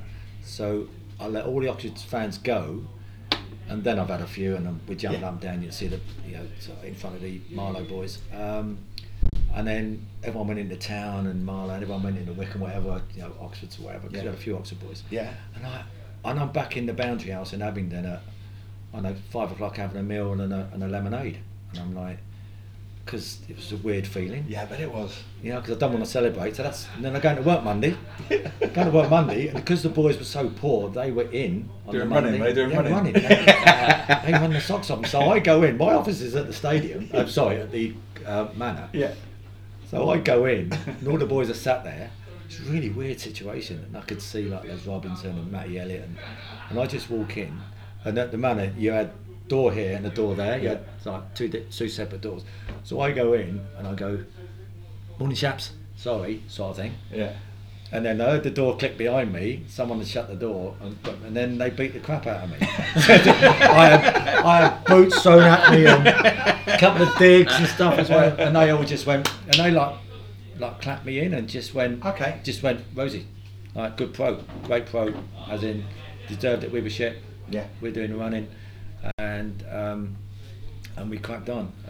How happy was Skull? Yeah, dog with a couple. He was flying. He was.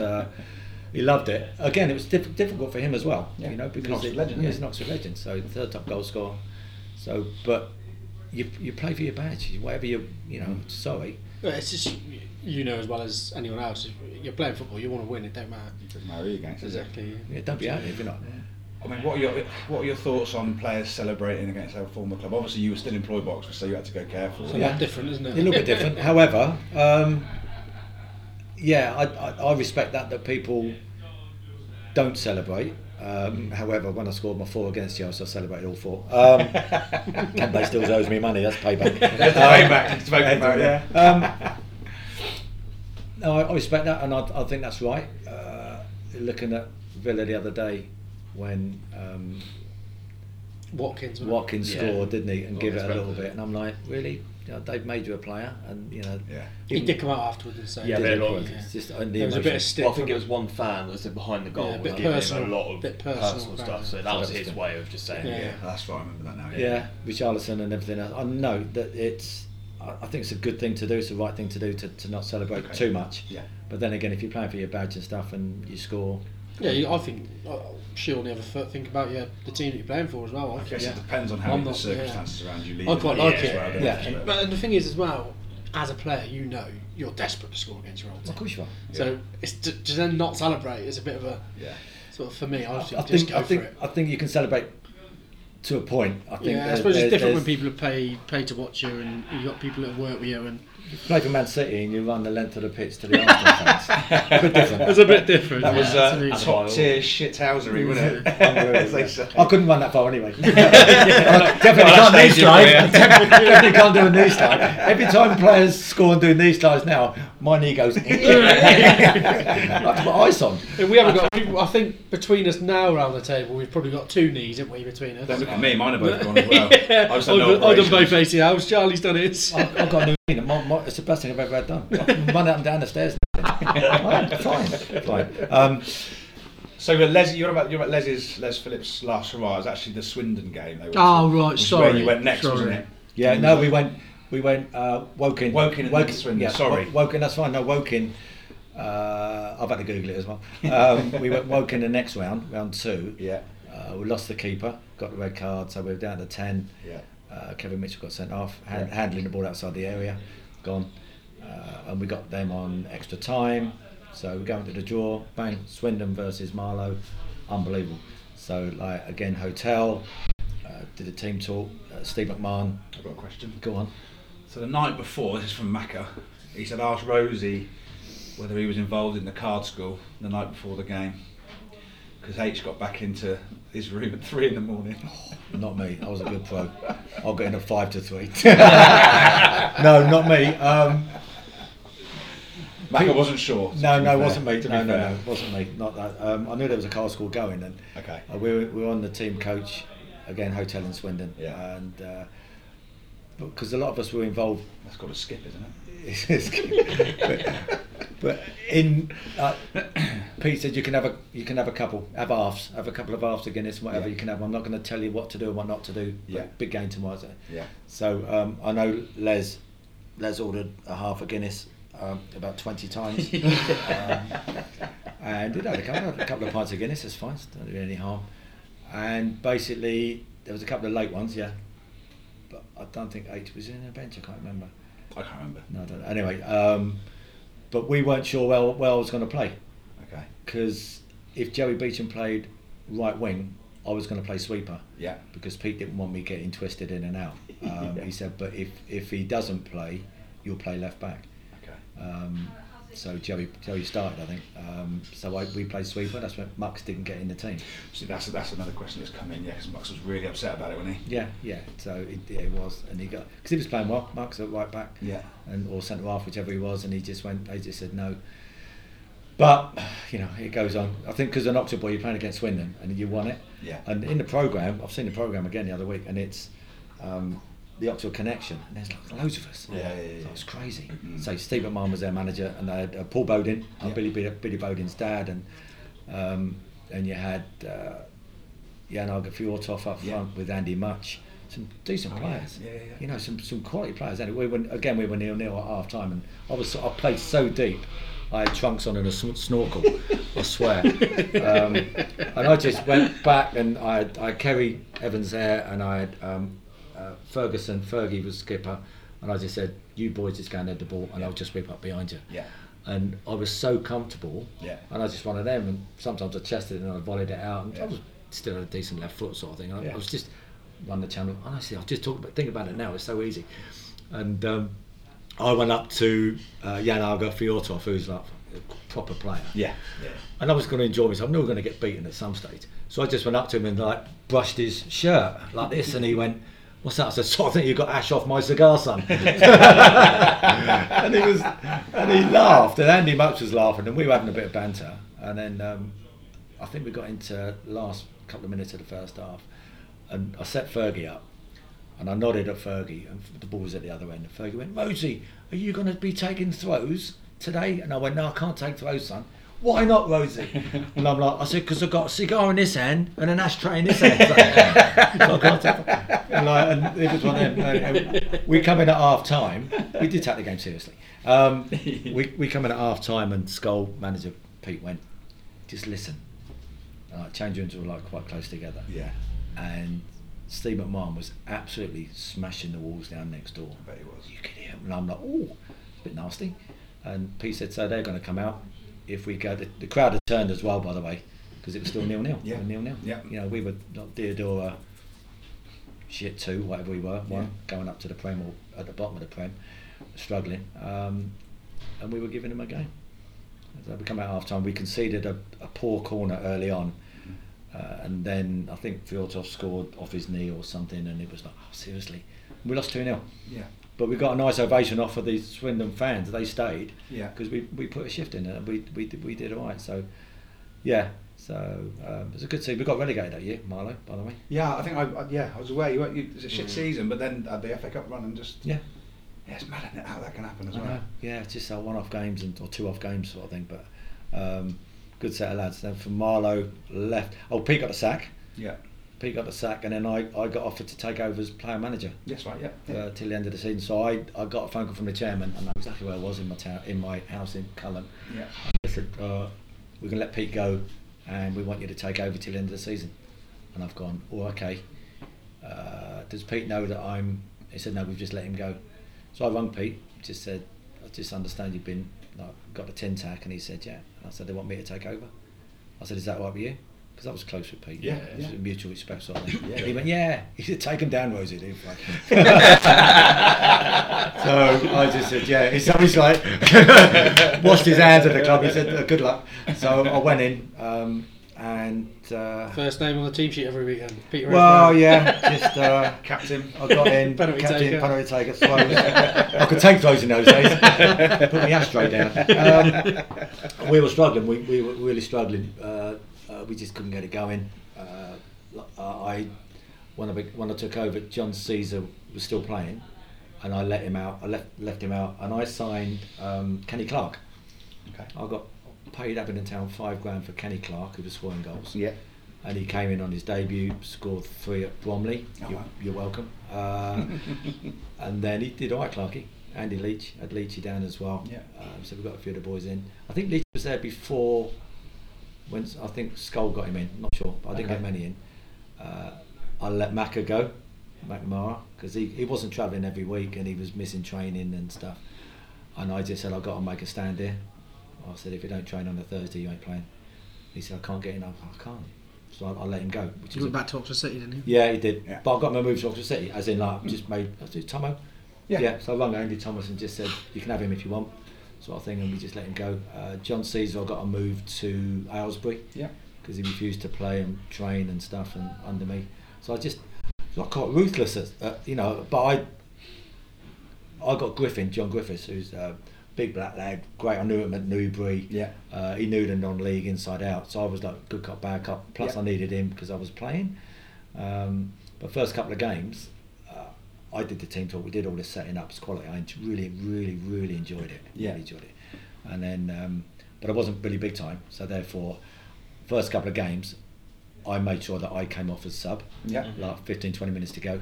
And at half time, we had a routine of everyone gets their cup of tea and sits down. Griff does his team talk, and I settle in, and then I stand up and go, right, from the player manager side of it, for me, when I get to, I can't see anybody. And I said, we're playing too deep, we're playing too, so we've got to do this. So it wasn't, so that was, I enjoyed that. We did get relegated that year. We had that bounce for about 3 or 4, oh hello, four wins on the trot, got a chance. And then, I don't think so. We were so far behind it. And then signed a few players in the summer, and then Oxford United needed me back to do stuff on a match day because they got promotion that year. They got promotion, so therefore I needed to be back at the Manor doing pre-match and half-time stuff and working proper job. So I left Marlow, and then I ended up playing for Oxford City later on as well, and managing them with Brocky as well. But that was entertaining as well. Brilliant. Are you ready to talk us through your All-Star 11, or is there anything else you want to cover before we do that? I don't know. No, City was good. I enjoyed City with Brocky. We weren't great, and then we got let go, and then I went back with Leapy, Paul Lee afterwards, and then I ended up went to Didcot. And then played for Western-super-Mare, the other local team. Yeah, of course. Yeah, I just went down. I was not very good at geography, so he said, no, I knew the manager. John Relish was manager of Newport, actually. He sold John Aldridge to Oxford United back in the day. Okay. So Rello was my area manager for the football in the community and just told me to get my boots back out. And I went down there, 39 years old. Okay. I thought, he said, don't have to train, we just give you a few quid, come down and play. Quite a few ex-players down there. Dr. Martin's Midland League. It was a bit nasty, some of the big boys. I went down there thinking I was going to play left back. Centre fireworks. Number 9. Gave me the 9. I went, I've played 9 since I was 14. Didn't last. I probably played 75 minutes, 60 minutes sort of thing, and put a shift, and then enjoyed it. And then retired at 39, mate, up top, so that'll do me. Career over, boots nailed to the wall. It's difficult. You asked me to do my all-time 11, and it's difficult. So I played with a lot of ex-pros in the non-league. However, I don't know. It was a difficult one to pick. Okay, we have a few questions before you do that, though. As is tradition, we got a few. We always put out, get your questions in and stuff like that. So, so a few have been just covered. quickly whilst we get a few bits on, ready. Obviously, current Oxford United stuff. I'm not sure how much you can talk about, but how are things at the minute down there with, new appointment, and it's all positive in the club? Good. It's a tough one because normally when the manager gets a sack, the team's struggling, and then you get that bounce. Different scenario. But totally different. So we've had that bounce the other way for Des, because the players were so good, and like Liam was so great, and he fixed the club. He's ended up sort of picking up. A few of the players were sulking, get on with it. But it's got us back on track. The 0-0 against Bolton was quality. I was there for that. Peterborough was poor. It's just a bit of a rocky road at the moment. But my officers at the training ground said, we watch training. Everyone's still buzzing and stuff. We're fine. We're fine. I mean, start the season. If you start people at Christmas, you're in 5th place. You'll take that. Yeah, absolutely. I said that when we speak about. I think it was that they had a very good start and maybe a bit overinflated position when he took over. So. I think it's always going to be tough, wasn't it, to keep the ball rolling. But I think Burton was good, wasn't it? I know Burton were pretty poor, but you still need to score. You still need to get. And the boys on the other night, the other day, Boxing Day, Cambridge, just never gave up. Poor first half, never gave up, and there is a no die attitude going on. We are decimated with injuries. I know people can mention that, but we are, and that does affect things. Yeah, of course, massive, but the quality and depth, everyone's feet is good. 2 decent players for each position, and good set of lads. We'll be all right. We'll be up there at the end of the season. Good. That's what we want to hear. And I watched the game at Burton. Was down there with Leon Blackmore. He said to say hello, pass on his good wishes. He said good man. He enjoyed some good times with you. That was a little message from him. So nice one. Well, this one's coming from Darren McNamara. Oh dear. We've touched on a bit of it, but there's some nice points in there. Evening, fellas. Darren Mack here. good to see you got Rosie coming on. Probably one of the most positive people I've ever known. Don't think I've ever seen him in a bad mood. Watching him score that volley at the back post, Cookie Lane end against Chelsea, his former club, and then ended up playing a season with him was a complete privilege. I've got 2 quick stories about him, and I'm not sure on the first one, but ask him what time he got in to his room the night before the Swindon game. There was a card school going on, and I think he might have been part of it. I know that H come into my room at 3 o'clock, but also the Swindon game. Ask him why he ended up playing sweeper and not left back, which obviously upset Terry Muckelberg a great deal. Anyway, have a great evening, fellas. You're doing a great job. Slate's show was excellent, and I'll speak to you soon. Cheers. We touched on a bit of that. touched on Anything you want to add? I think maybe because I think the card school, going back to the card school now, I think I was knocking on doors to make sure everyone was in bed. Okay. I think I just wanted, I might have been the old granddad one of them going in and saying, come on boys, get to bed, and H, get your clothes back on or something, I don't know. I think I was scouting around, but it's nice to know that the stories that we're telling are true. It's backed you up. I had a message from, do you remember Jack Longford? Do you know Jack Longford? Yeah. Best coach for making football fun from a young age. Blackburn Leisure Centre's best lying down goalkeeper against 9-year-olds. He said that you were brilliant and one of the best at making it enjoyment for kids when in the Centre of Excellence. So. Yeah, Centre of Excellence on a Monday night, both sides. It was me. That was my age group actually, Jack. Yeah, Jack was quality. Jack was a good lad. He had good feet. Didn't have a lot of pace, but he was good. Decent. Read the game well. Unlike his dad. But yeah, just because every time like an 8-year-old or a 9-year-old runs towards you, you just lay down early. They couldn't chip the ball in those days. So glad he remembers that one. That's good. Yeah. On that note, remembering, because you seem to, and I think it's come up with me somewhere before, but you remember everyone. And bearing in mind how many paths you've crossed with people, it's pretty much. Is that something you work on? Or is it that's just something you're born? No, it's just natural ability, son. No. I block my way through it. No, I don't. I'm all right. I'm good at that. I'm good at names generally, Dave. But I. Rodney. It is Rodney. No, but I generally are. People have said that to me quite often because I remember faces and remember things, and I'll go, remind me, and they'll go, da da da, and I'll go left back. He'll go, yes. I put on about 20 stone since I last saw you, and you still remembered the name. When I said to you, I said, Reece, was like, oh yeah. I said, yeah, I've met him since then. But no, but I think that's a good thing. And I'm quite a personable person, so I get to know people. I get to know parents and stuff as well. So and it's all part and parcel of being a coach, I think. Yeah, definitely. But no, good shout. So this is coming from Cara Folks. Oh, Cara. She's put, hey buddy, hope you enjoyed Christmas and your birthday. That's to me, obviously. If you have Rosie on your show, ask him about the season he managed us, last game of the season on the coach back from Bristol Rovers. He had a couple too many. For Oxford United ladies. I was manager of the ladies team. Yes. Right. And I took my mum. I love my mum. She thought we were going shopping again. So I took my. We went to Bristol Rovers away. I think they played at Yate Town, and we won. Last game was manager, and I just said, "Thanks so much, ladies. Fine." We left the bar late because everyone was on pints in those days. It's fine. Even my mum. We got on the coach, absolutely battered.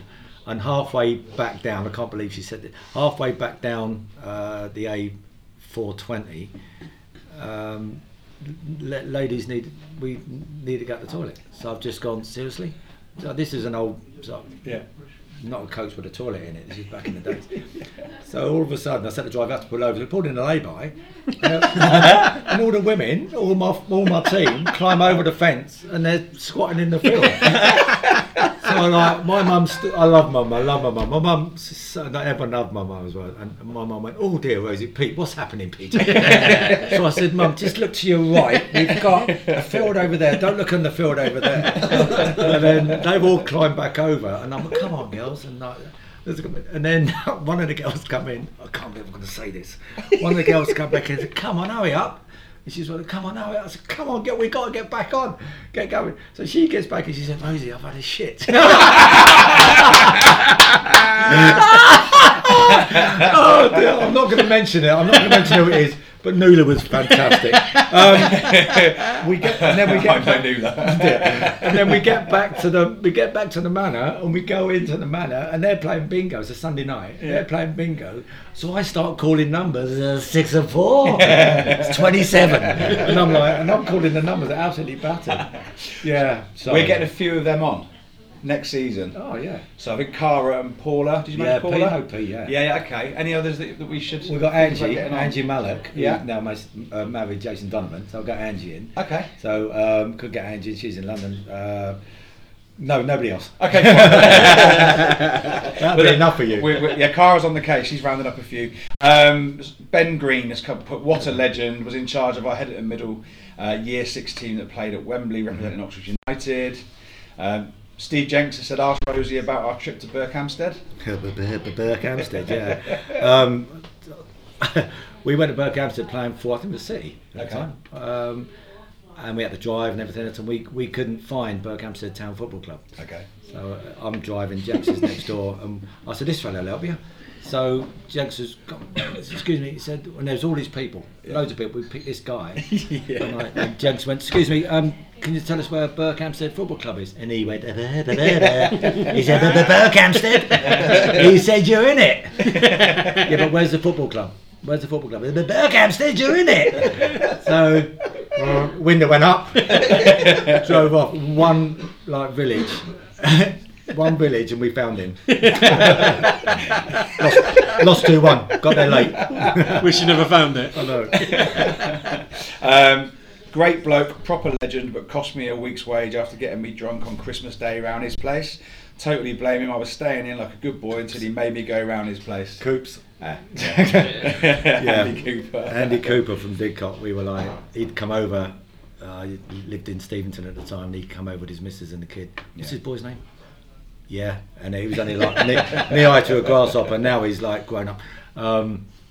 Yeah, Coops come round and I said, have a couple. Had a couple more. I wasn't playing on Boxing Day. I think he was. Yeah, sorry, Coops. And then lastly, not a question, but make sure you thank him for all the work he does for Oxford grassroots footy. That's from Mark Wilkins. He's a bit of a Marston Saints legend.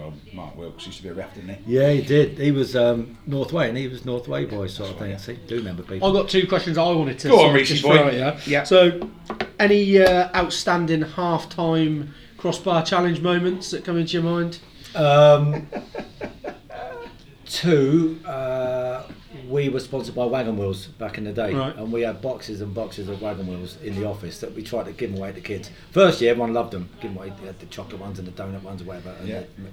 And then we used to hang a donut, like a round circle, on the bar at London Road End. And we had so many boxes, so I bought 3 big boxes. That's about 300 Wagon Wheels. Got this lad out, and I said, if you knock it into the tyre, like with a net on it, I said, you win a box. And he's pinged it, and he's won a box of Wagon Wheels. So having that, and all the crowd are giving it. I said, if you do it again, 3 times out of 5. Like we've got rid of like 500. He's everybody's mate now. After the 3rd year of the sponsorship, we couldn't give them away. The kids on the soccer course, so now I'm fine. They were a little bit fat at the time, the kids, because it's not the healthiest thing. And then we played Pompey, a night game at the Manor. Rained a little bit. I'm in my nice suit. Liar, I'm in my dodgy suit. And we did a crossbar challenge. It all went well. Not the best of games, 0-0. Not the packed crowd at the Cookery Lane, about 8,000-9,000. And then the ball boy picked up the ball bag by the dugouts, and there was a few balls scattered around, and I'm going to ping this to him. And he went, Rosie. So I thought, yeah, go on now, I can still ping a ball. So as I've pinged the ball, standing foot's gone. I've got my shoes on, by the way, what a nugget. And my standing foot's gone, boom, and I'm the only one on the pitch with the mic in my hand. I've landed flat on my back. One of them, and it was the biggest cheer of the night. She fell over from both sets of supporters. Brilliant. And I stood up, and I'm thinking, right, I've got to say something now. Yeah. I had nothing to say.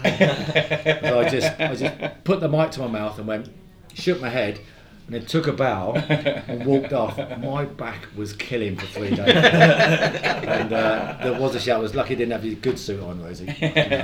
Most embarrassing time, but no, good days. Final question, then, mate. It was just one I spoke to Lee about, actually. I thought it'd be quite a nice one to throw out there. So, obviously, your time with the Centre of Excellence. Anyone outstanding that didn't make it? That's not going to be one of these superstars that are in your team, or people like to hear their name. I thought it might be a nice touch. Name dropper, maybe a couple or a few lads that you thought were great at the time. I know it'd probably be tough, but basically you're asking any lads that should have made it that didn't. Well, everybody said, Rosie, what when you let me go? That wasn't me. That was Elias. or Jonah. Yeah, you wanted Jonah. We all make mistakes. Not being funny. We all, at the time, you just think at that time, compared to the kids that you've got to make a decision. You can't take everybody. Yeah, of course. No, and it is tough. You were right, but you weren't good. No, I weren't fishing for that. Well, no. The one that we let go that made it, Matty Taylor. Matty Taylor from Abingdon. He was my best goalkeeper, and I just remember he was the best goalkeeper in the county under Dean Whitehead, and he was different class. And he wanted to be a left back. I said, he's never going to be a left back. We said you wouldn't be a left back, but looking at his dad, Simon, who's 6'2", and his mum's Debbie, is hindsight, yes. So we let him go. He went back to play under 13, 14s for Quarry, and then he went to Luton, made the first team. Then he went to Pompey, and then to England under 21. Never going to make a player. England under 21s, and still never going to make a player. Bolton, played at the top flight, scored great goals, great left foot on him. And it's a mistake we made, but sometimes people need to be released to get going. Howard Forrington. You can't get them all right, can you? One, we're still, but we've made a lot of good signings. Your Dean Whiteheads, your Sam Ricketts, and your Chris Hackett's, and your Dexter as well. But Dexter didn't play for our first team, but he went to Southampton. Yeah. I've had him back as a guest, and he's a good pro. Has been a good pro. Talks a good game. Lots of good memories, though. But we all make mistakes. Goodness me. Yeah. Fair enough. Okay. Right then, let's get down to business.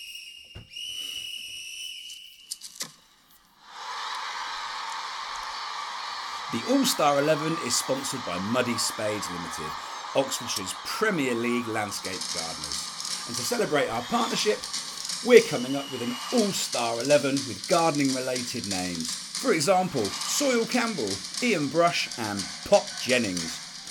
Can you get involved and help us with players with gardening related names? Get in touch via Facebook or Twitter and let us know your shouts.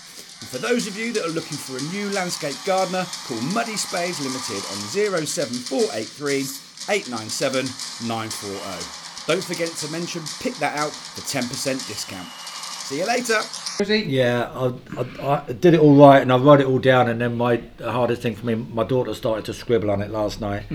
So there was paint everywhere. She's 9 and she didn't realise it was my team, so I've had to rewrite it again this morning. Where do you want to start? Keeper? Format, I'm going 4-4-2. Mike Bassett.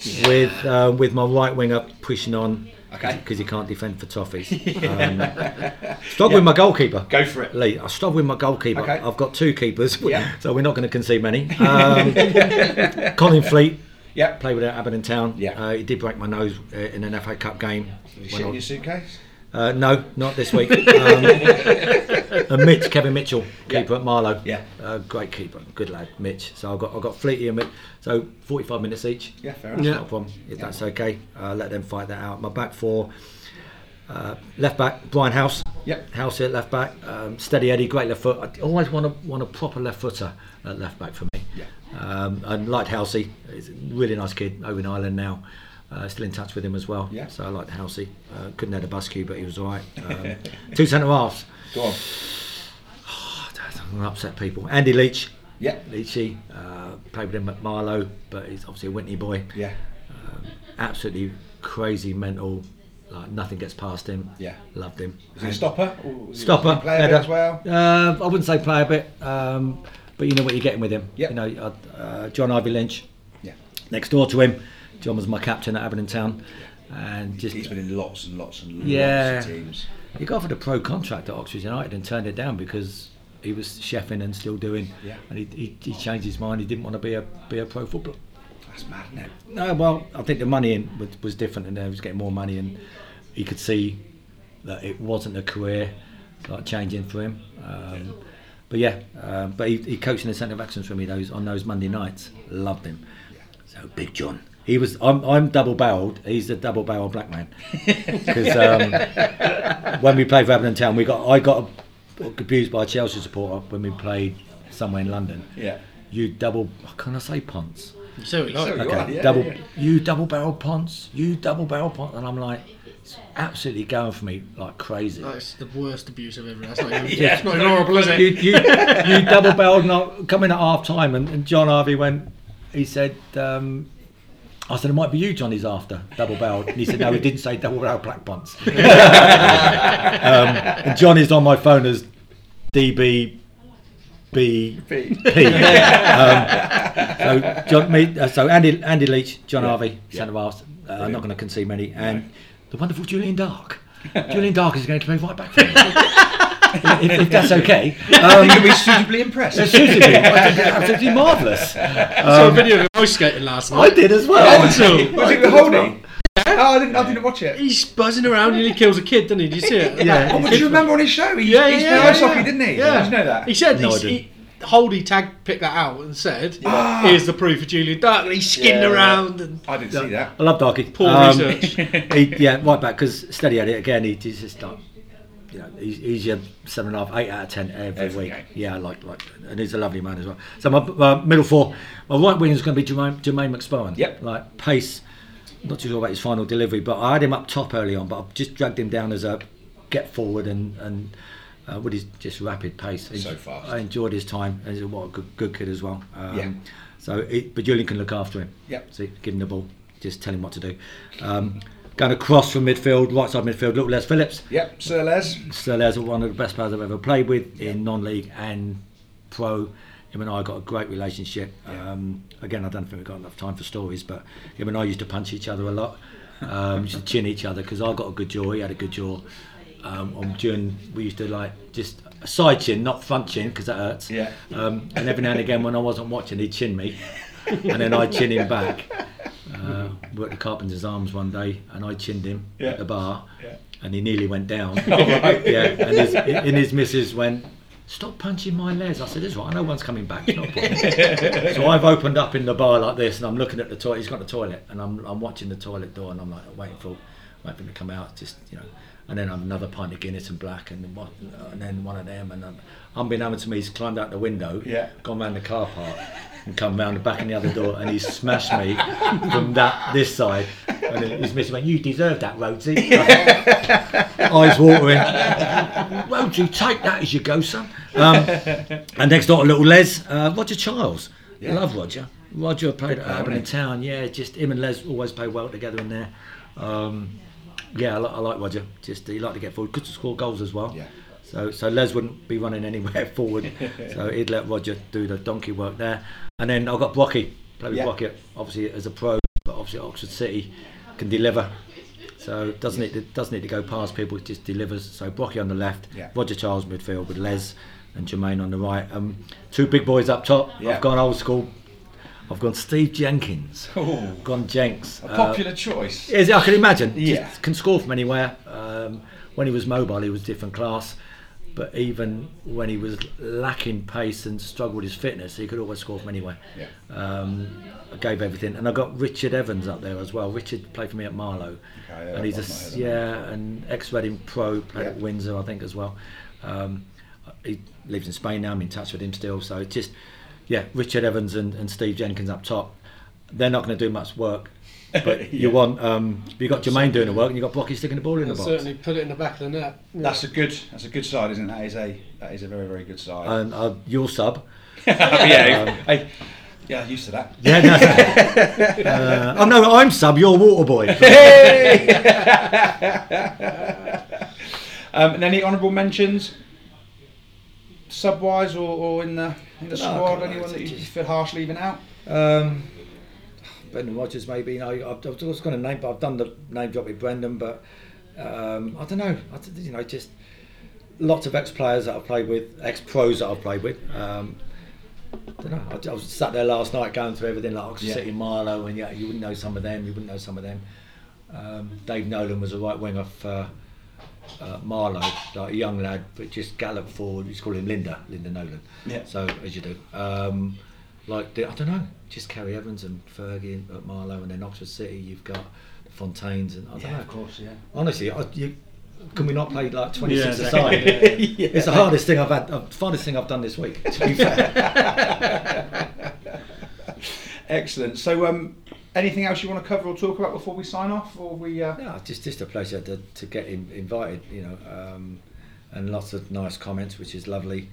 Just enjoy my life. I've got 2 great kids now. I've got Max is 14 and Gabby's 9. Yeah. I'm a late dad. Could never hit the target apparently. So, so no, just enjoy my life at the moment, and still at the club and enjoying that as well. So, yeah, just. No, it's great to see you doing well. It's nice to see you after all these years, and an absolute Oxford United and local legend, Rhoades. So thank you very much, mate. Pleasure, thank you. Brilliant. We're back next week with the Kennington legend, which is Rob Cattell. Sure, follow that, Rob. Follow that one, boy.